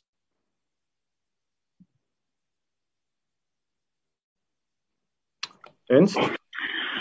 Thank you. Thank you very much, Chair and Honourable Chair and Honourable Members. I think that we have to acknowledge, and I think there's much been debate about the dual system of healthcare that exists in South Africa. I think that there are, at the moment, two systems that presents us with challenges. I think that the productivity and outcomes in the public sector is a concern, and the cost of the specifically of the private healthcare sector has been much debated, and has been the subject of the healthcare inquiry. Neither of these systems at the moment serve South Africans well, and we think that there is NHI will give an opportunity for a collaborative approach to solve problems in our systems. I think that it's not just a funding and infrastructure problem that exists, but we also know that the resources in terms of providers that are mostly in the private sector. We take an oncology view here, and it is obvious from this slide here that 65% of oncologists in South Africa are currently in the private sector. That only serves a population of under 10 million people, and the rest of the oncologists that needs to be supported by registrars that's still in training needs to serve the bulk of the population. I think there's a opportunity, however, having said that, to share learnings between the public and the private sector, and not only to make the resources available, but also to understand how value-based models have developed in the private sector, and think how we can address both issues of cost that is relevant in both sectors, and address issues of outcomes for all South Africans. Just a little bit about ICON Oncology. We were founded in 2008, and it's really what the aim was to extend patient access to high quality oncology care and value-based medicine. And ICON has really always anticipated the implementation of universal health coverage under the national health system. So ICON is the largest provider of oncology services in the private sector in South Africa. We have 161 oncologists in our network, We also have a radiotherapy network that consists of 27 facilities and extensive network of chemotherapy facilities that are accredited throughout South Africa. Currently, we also have 2 existing successful public-private initiatives, the one in the Western Cape in George, and the one in the Northern Cape in Kimberley, where we are treating patients from both the private and government sector successfully in our facilities. So the basics of the ICON model is that our network oncologists all collaborate to write evidence-based treatment protocols that's based on treatment intent. These treatment protocols are supported by a medicine formulary, and in the private sector that has made a big impact in terms of the use of generics. And we have started to develop alternative reimbursements with quite a few funders, and the combination of all of these factors have led to a significant decrease in cost in the management of cancer patients. So although ICON's primary focus is on the chemotherapy and radiotherapy parts of cancer treatment, we have to acknowledge that oncology treatment is a continuum of care. It starts off with screening and the initial diagnosis and presenting of patients to primary care. Normally, cancer is finally diagnosed by surgeons in theatre, after which they are referred to oncologists for actual treatment. And then patients go into either post-treatment survivorship or end-of-life care. It's also important to note that appropriate palliative care is very important in this continuum of care, and early palliation leads to better outcomes and also to reduction of cost.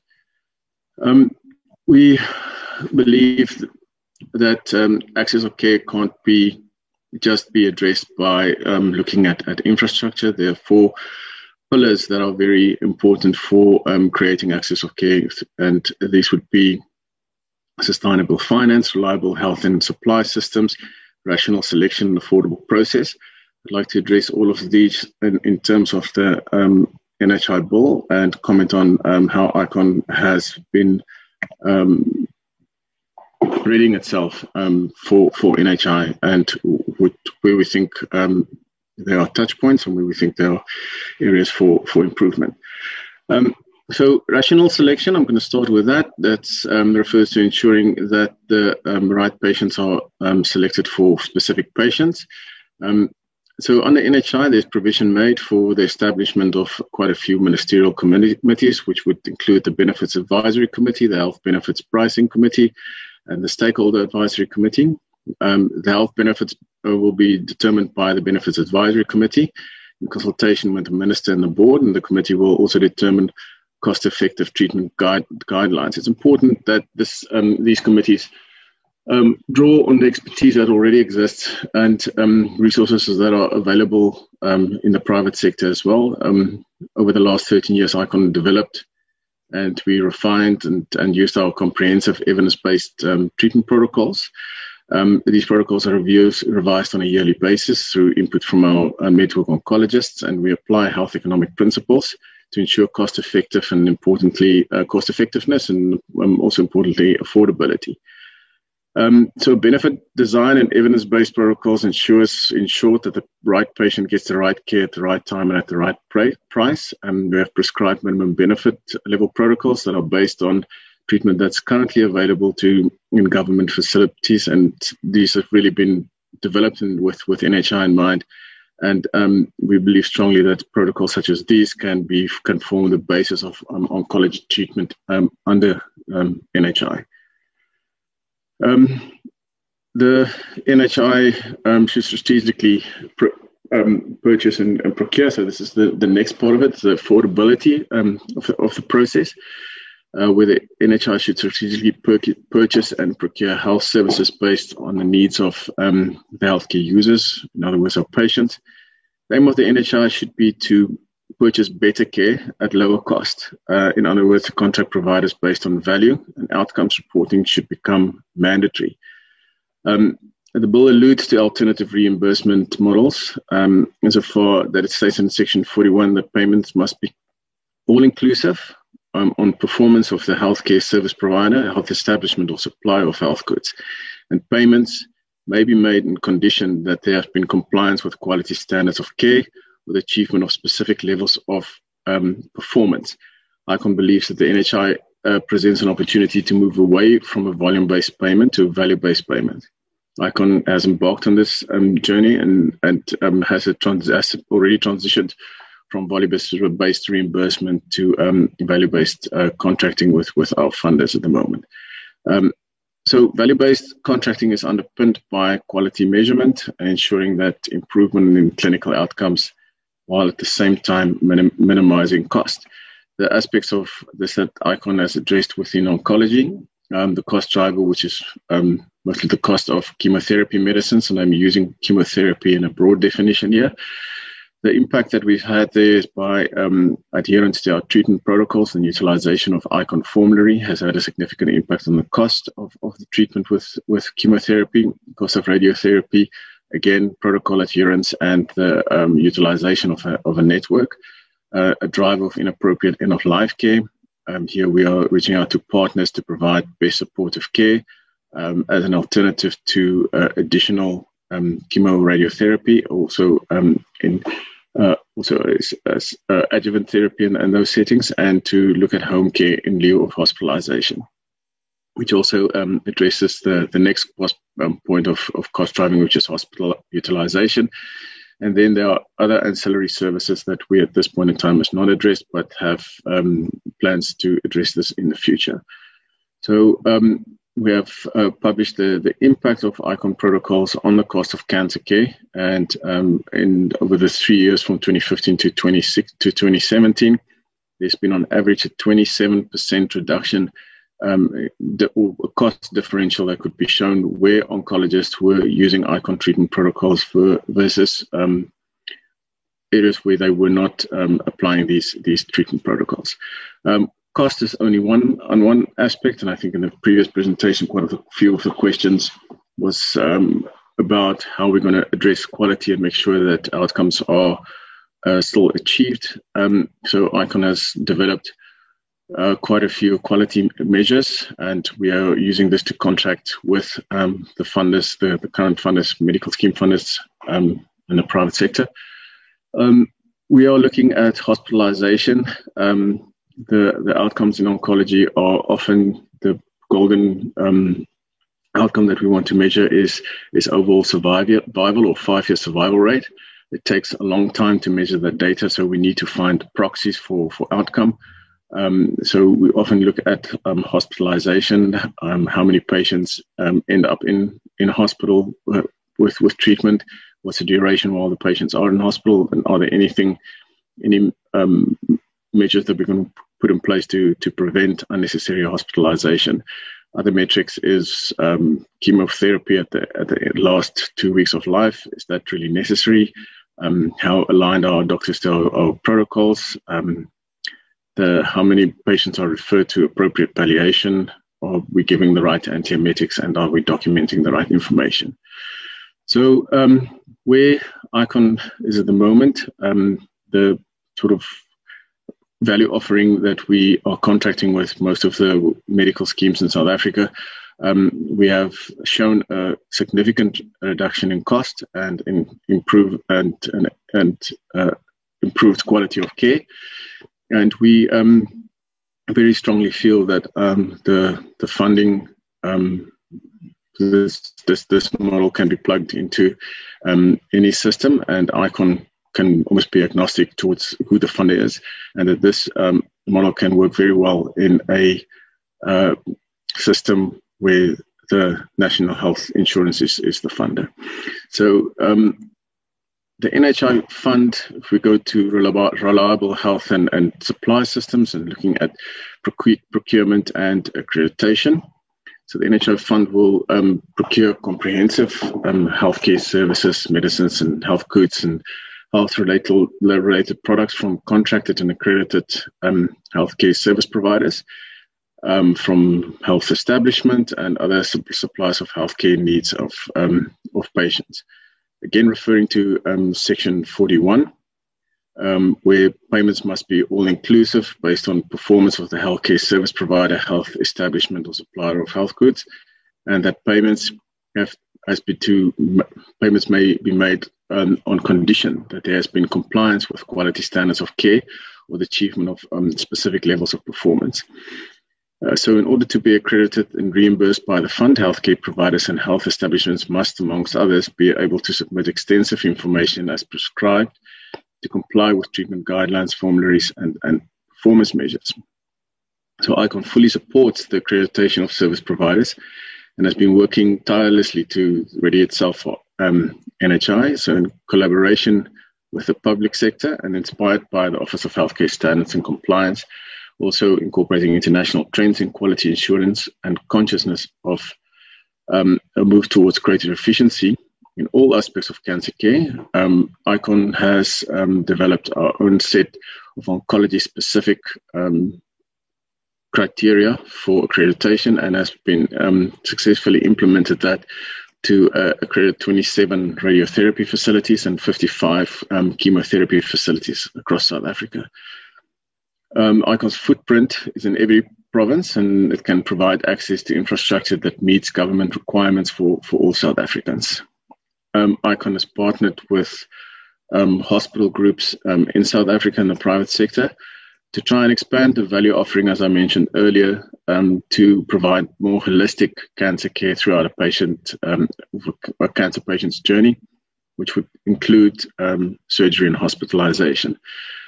We strongly believe that under NHI, focus should be placed on capacity planning, and there must be a clear understanding of resources available in the public and private sectors.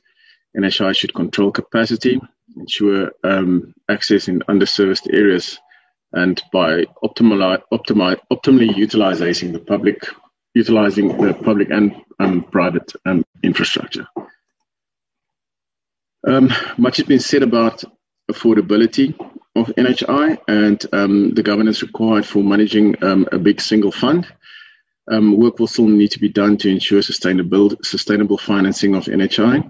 In Section 7, the administration, management, and budgeting of governance of central hospitalization must be made a competence of national government. And in Section 13, the minister is responsible for the governance of the national health system. It is important, however, that in the interest of good governance, consideration should be given that to allow a multi-ministerial input into the condition of the constitution of the boards and directors of the NHI fund. A couple of further recommendations. ICON would recommend that under NHI, the current Health Professional Council of South African rules that limit reimbursement of multidisciplinary teams be reviewed.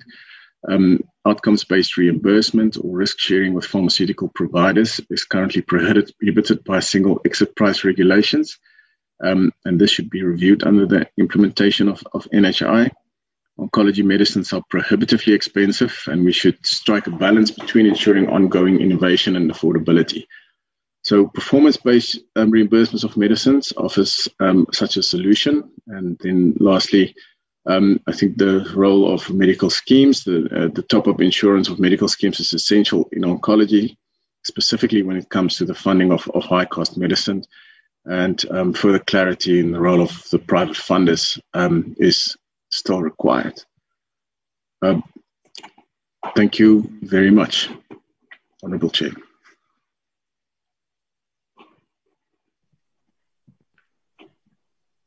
Thank you, Honourable Chair. And I did say we would try our best to make up some time for the committee, and our presentation was succinct and to the point.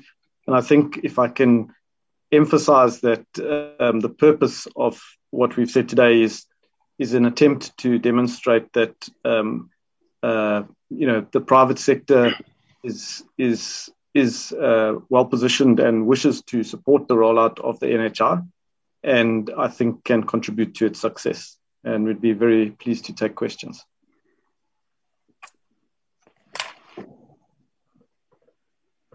Thank you very much. for the presentation. That will be Dr. Peterson and Dr. Marais. I am Dr. Jacobs. I am taking over the chairpersonship for a little while of the hearings today. Dr. Dlomo, Honorable Dr. Dlomo, has something else to attend to. So, honorable members, please let us get your hands. That's the presentation, and we're now ready to take hands. I'm going to mention it on this platform. Honorable Hlengwa is first. Honorable Sokacha is second. Honorable Munyai is third. Any other hands, honorable members? Yes, please, Chair Wilson. Honorable Wilson will be number 4. You still have another opportunity. We're very thankful to ICON Oncology to have assisted us to make up some time. So I'm going to give another opportunity. Any other hands, honorable members? In that order, then, thank you very much, one after the other. Sorry, Chair, I see Honorable Geller's hand is up. Honorable Geller, you'd be number 5. Thank you very much. In that order, honorable members. Thank you.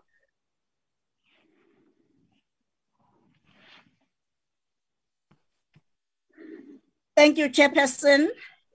Let me welcome the report on ICON Oncology. Thank you. It's very informative and point report. Thank you. And it's a very touching report. But let me have one question, Chairperson. I have noted to the recommendations of the ICON Oncology on how NHI can help to improve cancer treatment of the issues that the cost of oncology medicine is very expensive, I want to know whether ICON Oncology has recommendation on how NHI legislation can help to lower the cost of oncology medicine to help everyone have access to adequate cancer treatment under NHI. Thank you, Chairperson.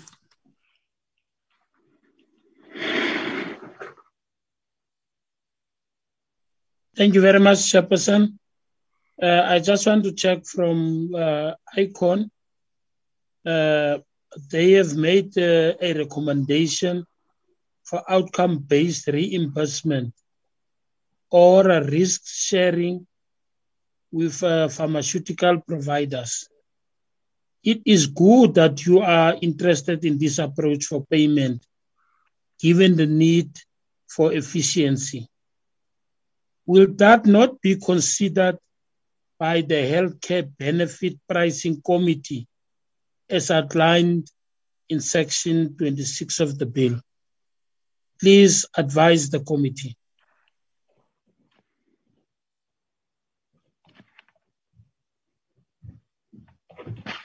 Honorable Chair, thank you very much for the opportunity. Mine is very simple, Honorable Chair. The presenter has requested clarity on the future role of medical schemes.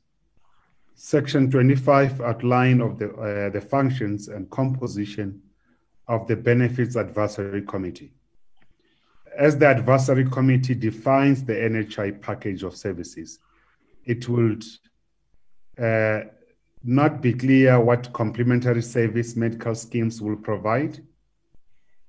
This is supported by Section 4 and Section 7, and the Clause 33 which deals with the future role of medical schemes. Including this in the bill will cause Parliament to keep revising the Act whenever they get advice from the Benefits Advisory Committee. Will that not be sufficient? Because it's And I think it's important to look, deep in the bill, because those act clarifies that the role of the medical aid and the role of the Benefits Advisory Committee. Thank you, Honorable Chair.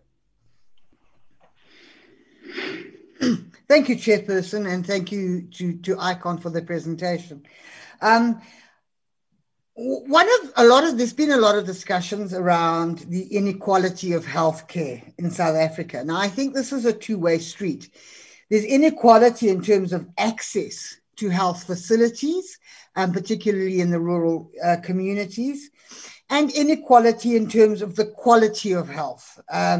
There are concerns have been raised that while the cost of health is increasing, and we're seeing higher expenditures in health, what we are definitely seeing is a backward trend in terms of the quality of health. Now, in South Africa, we only have, and I think I'm correct, 10 hospitals, 10 public facilities that offer health for cancer patients, particularly in terms of oncology, radiation, and aftercare.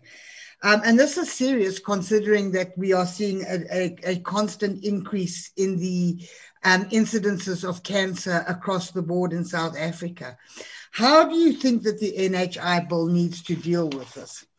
And in terms of the costs of oncology, radiation, and the chemotherapies, and the technology that goes with treating cancer, how will the situation that the government becomes the single purchaser of health and its requirements in South Africa affect the oncology sector? And lastly, in your opinion, the appointment of the board and some of its entities becomes the sole mandate of the Minister of Health. But suggestions have been made that this is incorrect. It should not, no such power should be given to the minister, particularly in light of what we've been exposed to just recently. Would you agree that the appointment of the board should be done differently? And suggestions are that the appointment of the board needs to be made, and those interviews need to be made by Parliament itself, and that the board becomes answerable to Parliament and not to the minister.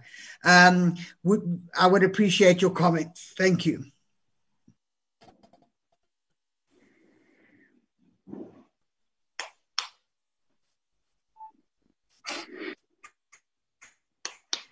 Honorable Gela.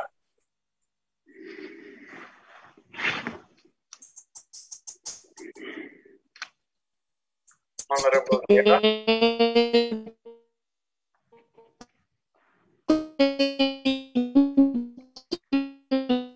Honorable Gela, your network is very bad.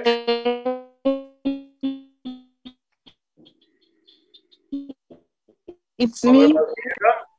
Do you hear me, Chair?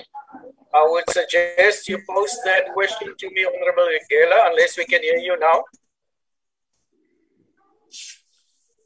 I'm still not audible, Chair. Do you hear me, Chair? Yes, I hear you now. Please continue. Okay, thank you very much. I'm having only one question that I want to ask. My question is on only one question on oncology service regarded as a very high cost. What is ICON's proposal on how funding for such should be provided for? Thank you.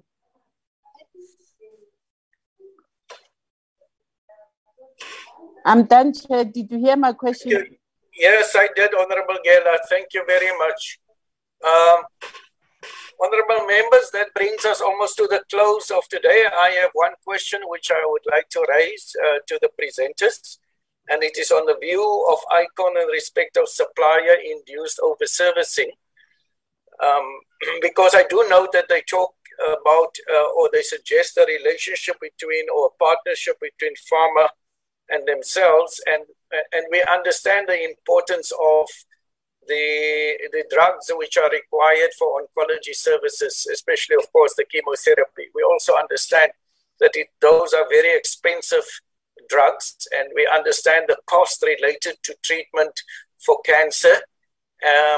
We do realize that those do pose constraints in terms of people being able to receive either chemotherapy or radiotherapy for that matter, or any other treatment for cancer, even surgical treatment. But does the suggestion of a partnership with pharma not exacerbate this dilemma of possible over-servicing? Thank you very much, and you're very welcome to please answer the questions which had been posed to you. Thank you.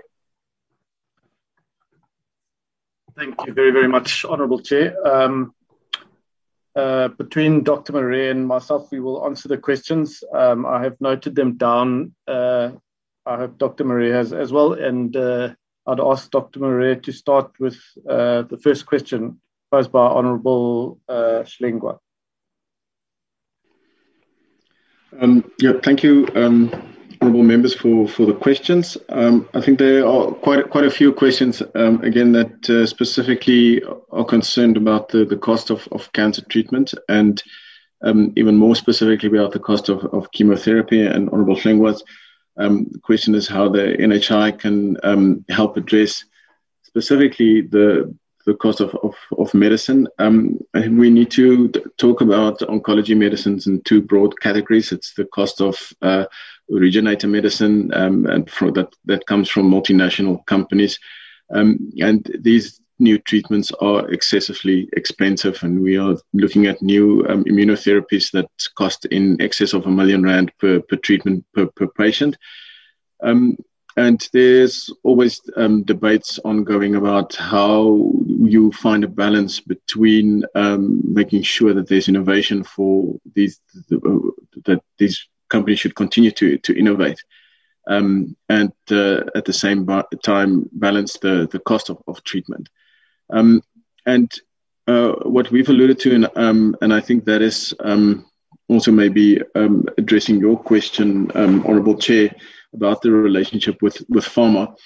The performance-based reimbursement models that we have suggested is something that where you would is in the realm of what we call precision medicine, to make sure that your patient selection becomes better and better over time. And that when you give access to these treatments that are so expensive, that you make 100% sure that you select the right patient. And if patients do not respond to these treatments, some of the risk is being absorbed by the pharmaceutical company itself. It is not, in my opinion, any form of perverse incentive or a supply-induced demand that will occur in this situation. Because of the risk that is being absorbed by the pharmaceutical companies itself. There are very good evidence that this has been implemented quite successfully in other countries, particularly in Italy, where risk sharing between the central government and pharmaceutical companies have been implemented with good success. And I believe that there are real opportunities in South Africa to do something similar. The other aspect of medicines is the utilization of generic medication. And I believe that there's a lot that can be done. There are pharmaceuticals companies in South Africa that can develop generic medicines and are already doing so. And by doing good formulary management and making sure that there's protocol adherence, we ensure that the right patient gets the right care, and that is more of appropriate patient selection that will reduce the cost of oncology treatment, and specifically of chemotherapy, as we define that in the broader term. And I think that Honourable Sokacha also, that is a question was asked by the member on outcomes-based reimbursement. And I think all of these types of alternative reimbursement models, whether it's risk sharing with pharma or very specific value-based models, will take into account the specific criteria that was decided on how we measure outcomes and how you would incorporate that into a value-based payment. I hear that these will be considered by the pricing committee that will be constituted under NHI. I think that is our recommendation that we must take heed, the pricing committee must take heed of learnings that is from models that already exist. And I think that we have demonstrated that when we implement models where patient selection are done appropriately, protocol compliance is high, and the formulary management is appropriate, then you hold doctors accountable, and there are there's a reduction in cost of treatment. I think that is sort of in terms of the questions around the cost of oncology medicines. I think that I'll put that also addressed Honorable Gela's question on that. I think that Anthony, do you have anything to add on this topic? You're muted. Apologies. Thank you very much. There were a few other members that posed further questions. I'll deal with with Honorable Munyai regarding the role of medical schemes. And I would agree that the Act or the bill broadly indicates that medical schemes will exist as complementary to top up benefits that are not covered by NHI. And I think that that is correct. Often with these type of matters, the devil can be in the detail, and if one has a look at different modalities of treatment for cancer, and particularly in the use of these high-cost drugs, the detail can become complicated when making a very broad reference to being a complementary product to the NHI. So, for example, in the benefit package, if that specifically includes which drugs are included and which are not, then potentially that could clarify the role that a medical scheme could fulfill.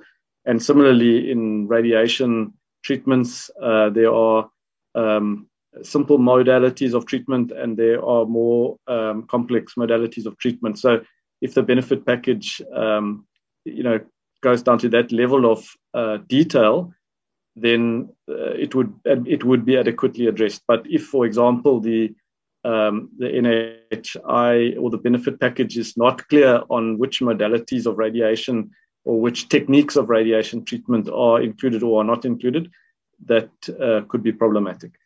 Honorable Wilson made reference to the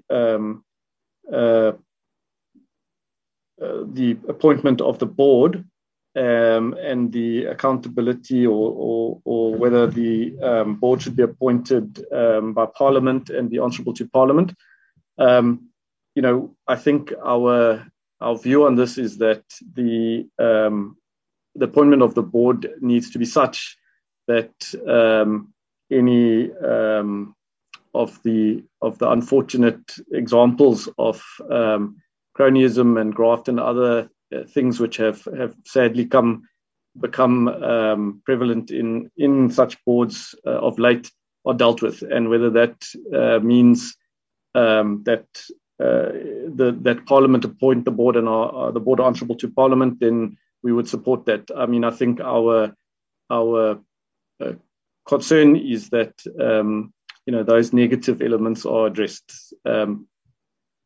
Then, in relation to Dr. Wilson also asked, beg your pardon, Honourable Wilson also asked a question regarding access to care and the fact that there are very few public facilities which currently offer oncology treatment.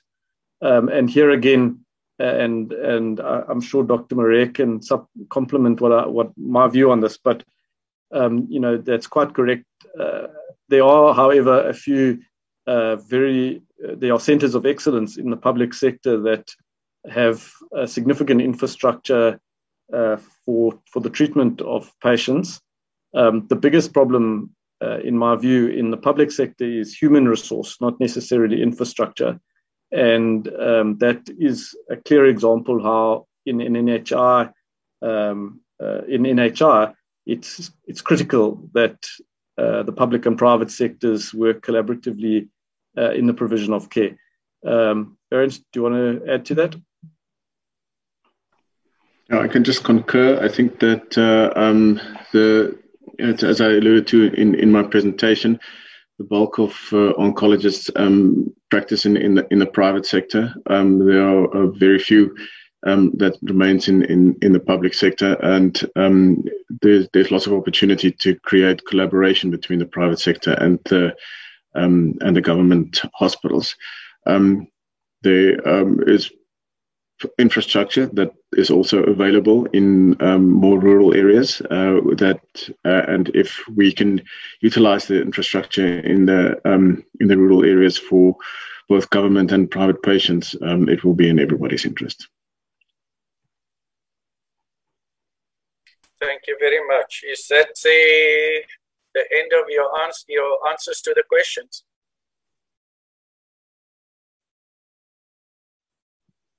Yes, it is, Honourable Chair, unless there are any others. Thank you. Honourable members, I do not note any follow-up questions. Are there any follow-up questions from yourselves? We have a few minutes, which we have made up. Honourable Chair, I raise my hand. Thank you, Honourable Munyai. You're very welcome. Any others? I am looking on the platform and I do not see any others. Honourable Munyai? Yeah, all I'm saying, Honourable Chair, is that they did not respond to my question. The presenters did not respond to my question. My question has been very clear because they have requested a clarity on the future role of medical schemes. And I've outlined that Section 25, in fact, Section 25 outlined the functions and a composition of the Benefits Advisory Committee. As the Advisory Committee defines the NHI packages of services, will it not be clear what complementary service medical schemes will provide? So the section is also supported by Section 4 and Section 7 and Clause 33 that deals with the future role of medical schemes. Including this in the bill will cause Parliament to keep revising the Act wherever they get advice from the Benefits Advisory Committee. Will that not be sufficient? Because why I'm raising this issue is because they have said that the private medical schemes is not mentioned in the bill. Thank you, Honourable Munyai. Doctors Marais and Peterson, you want to answer the question?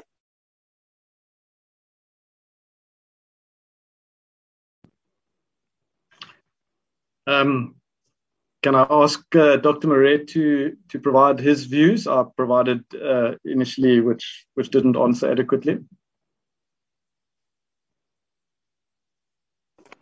Sorry, I'm just trying to unmute myself. Honourable Munyai, I think that the points you raise are valid. I think that we think in the presentation did not say that it is completely unclear what the roles of medical schemes are going to be. I think that there was some clarity that we required, but I think that even in the points that you've made and the points that you've raised, it is definitely more clear what the roles of the future of medical schemes are going to be. And if the Act then addresses it as the need arises, it would be sufficient.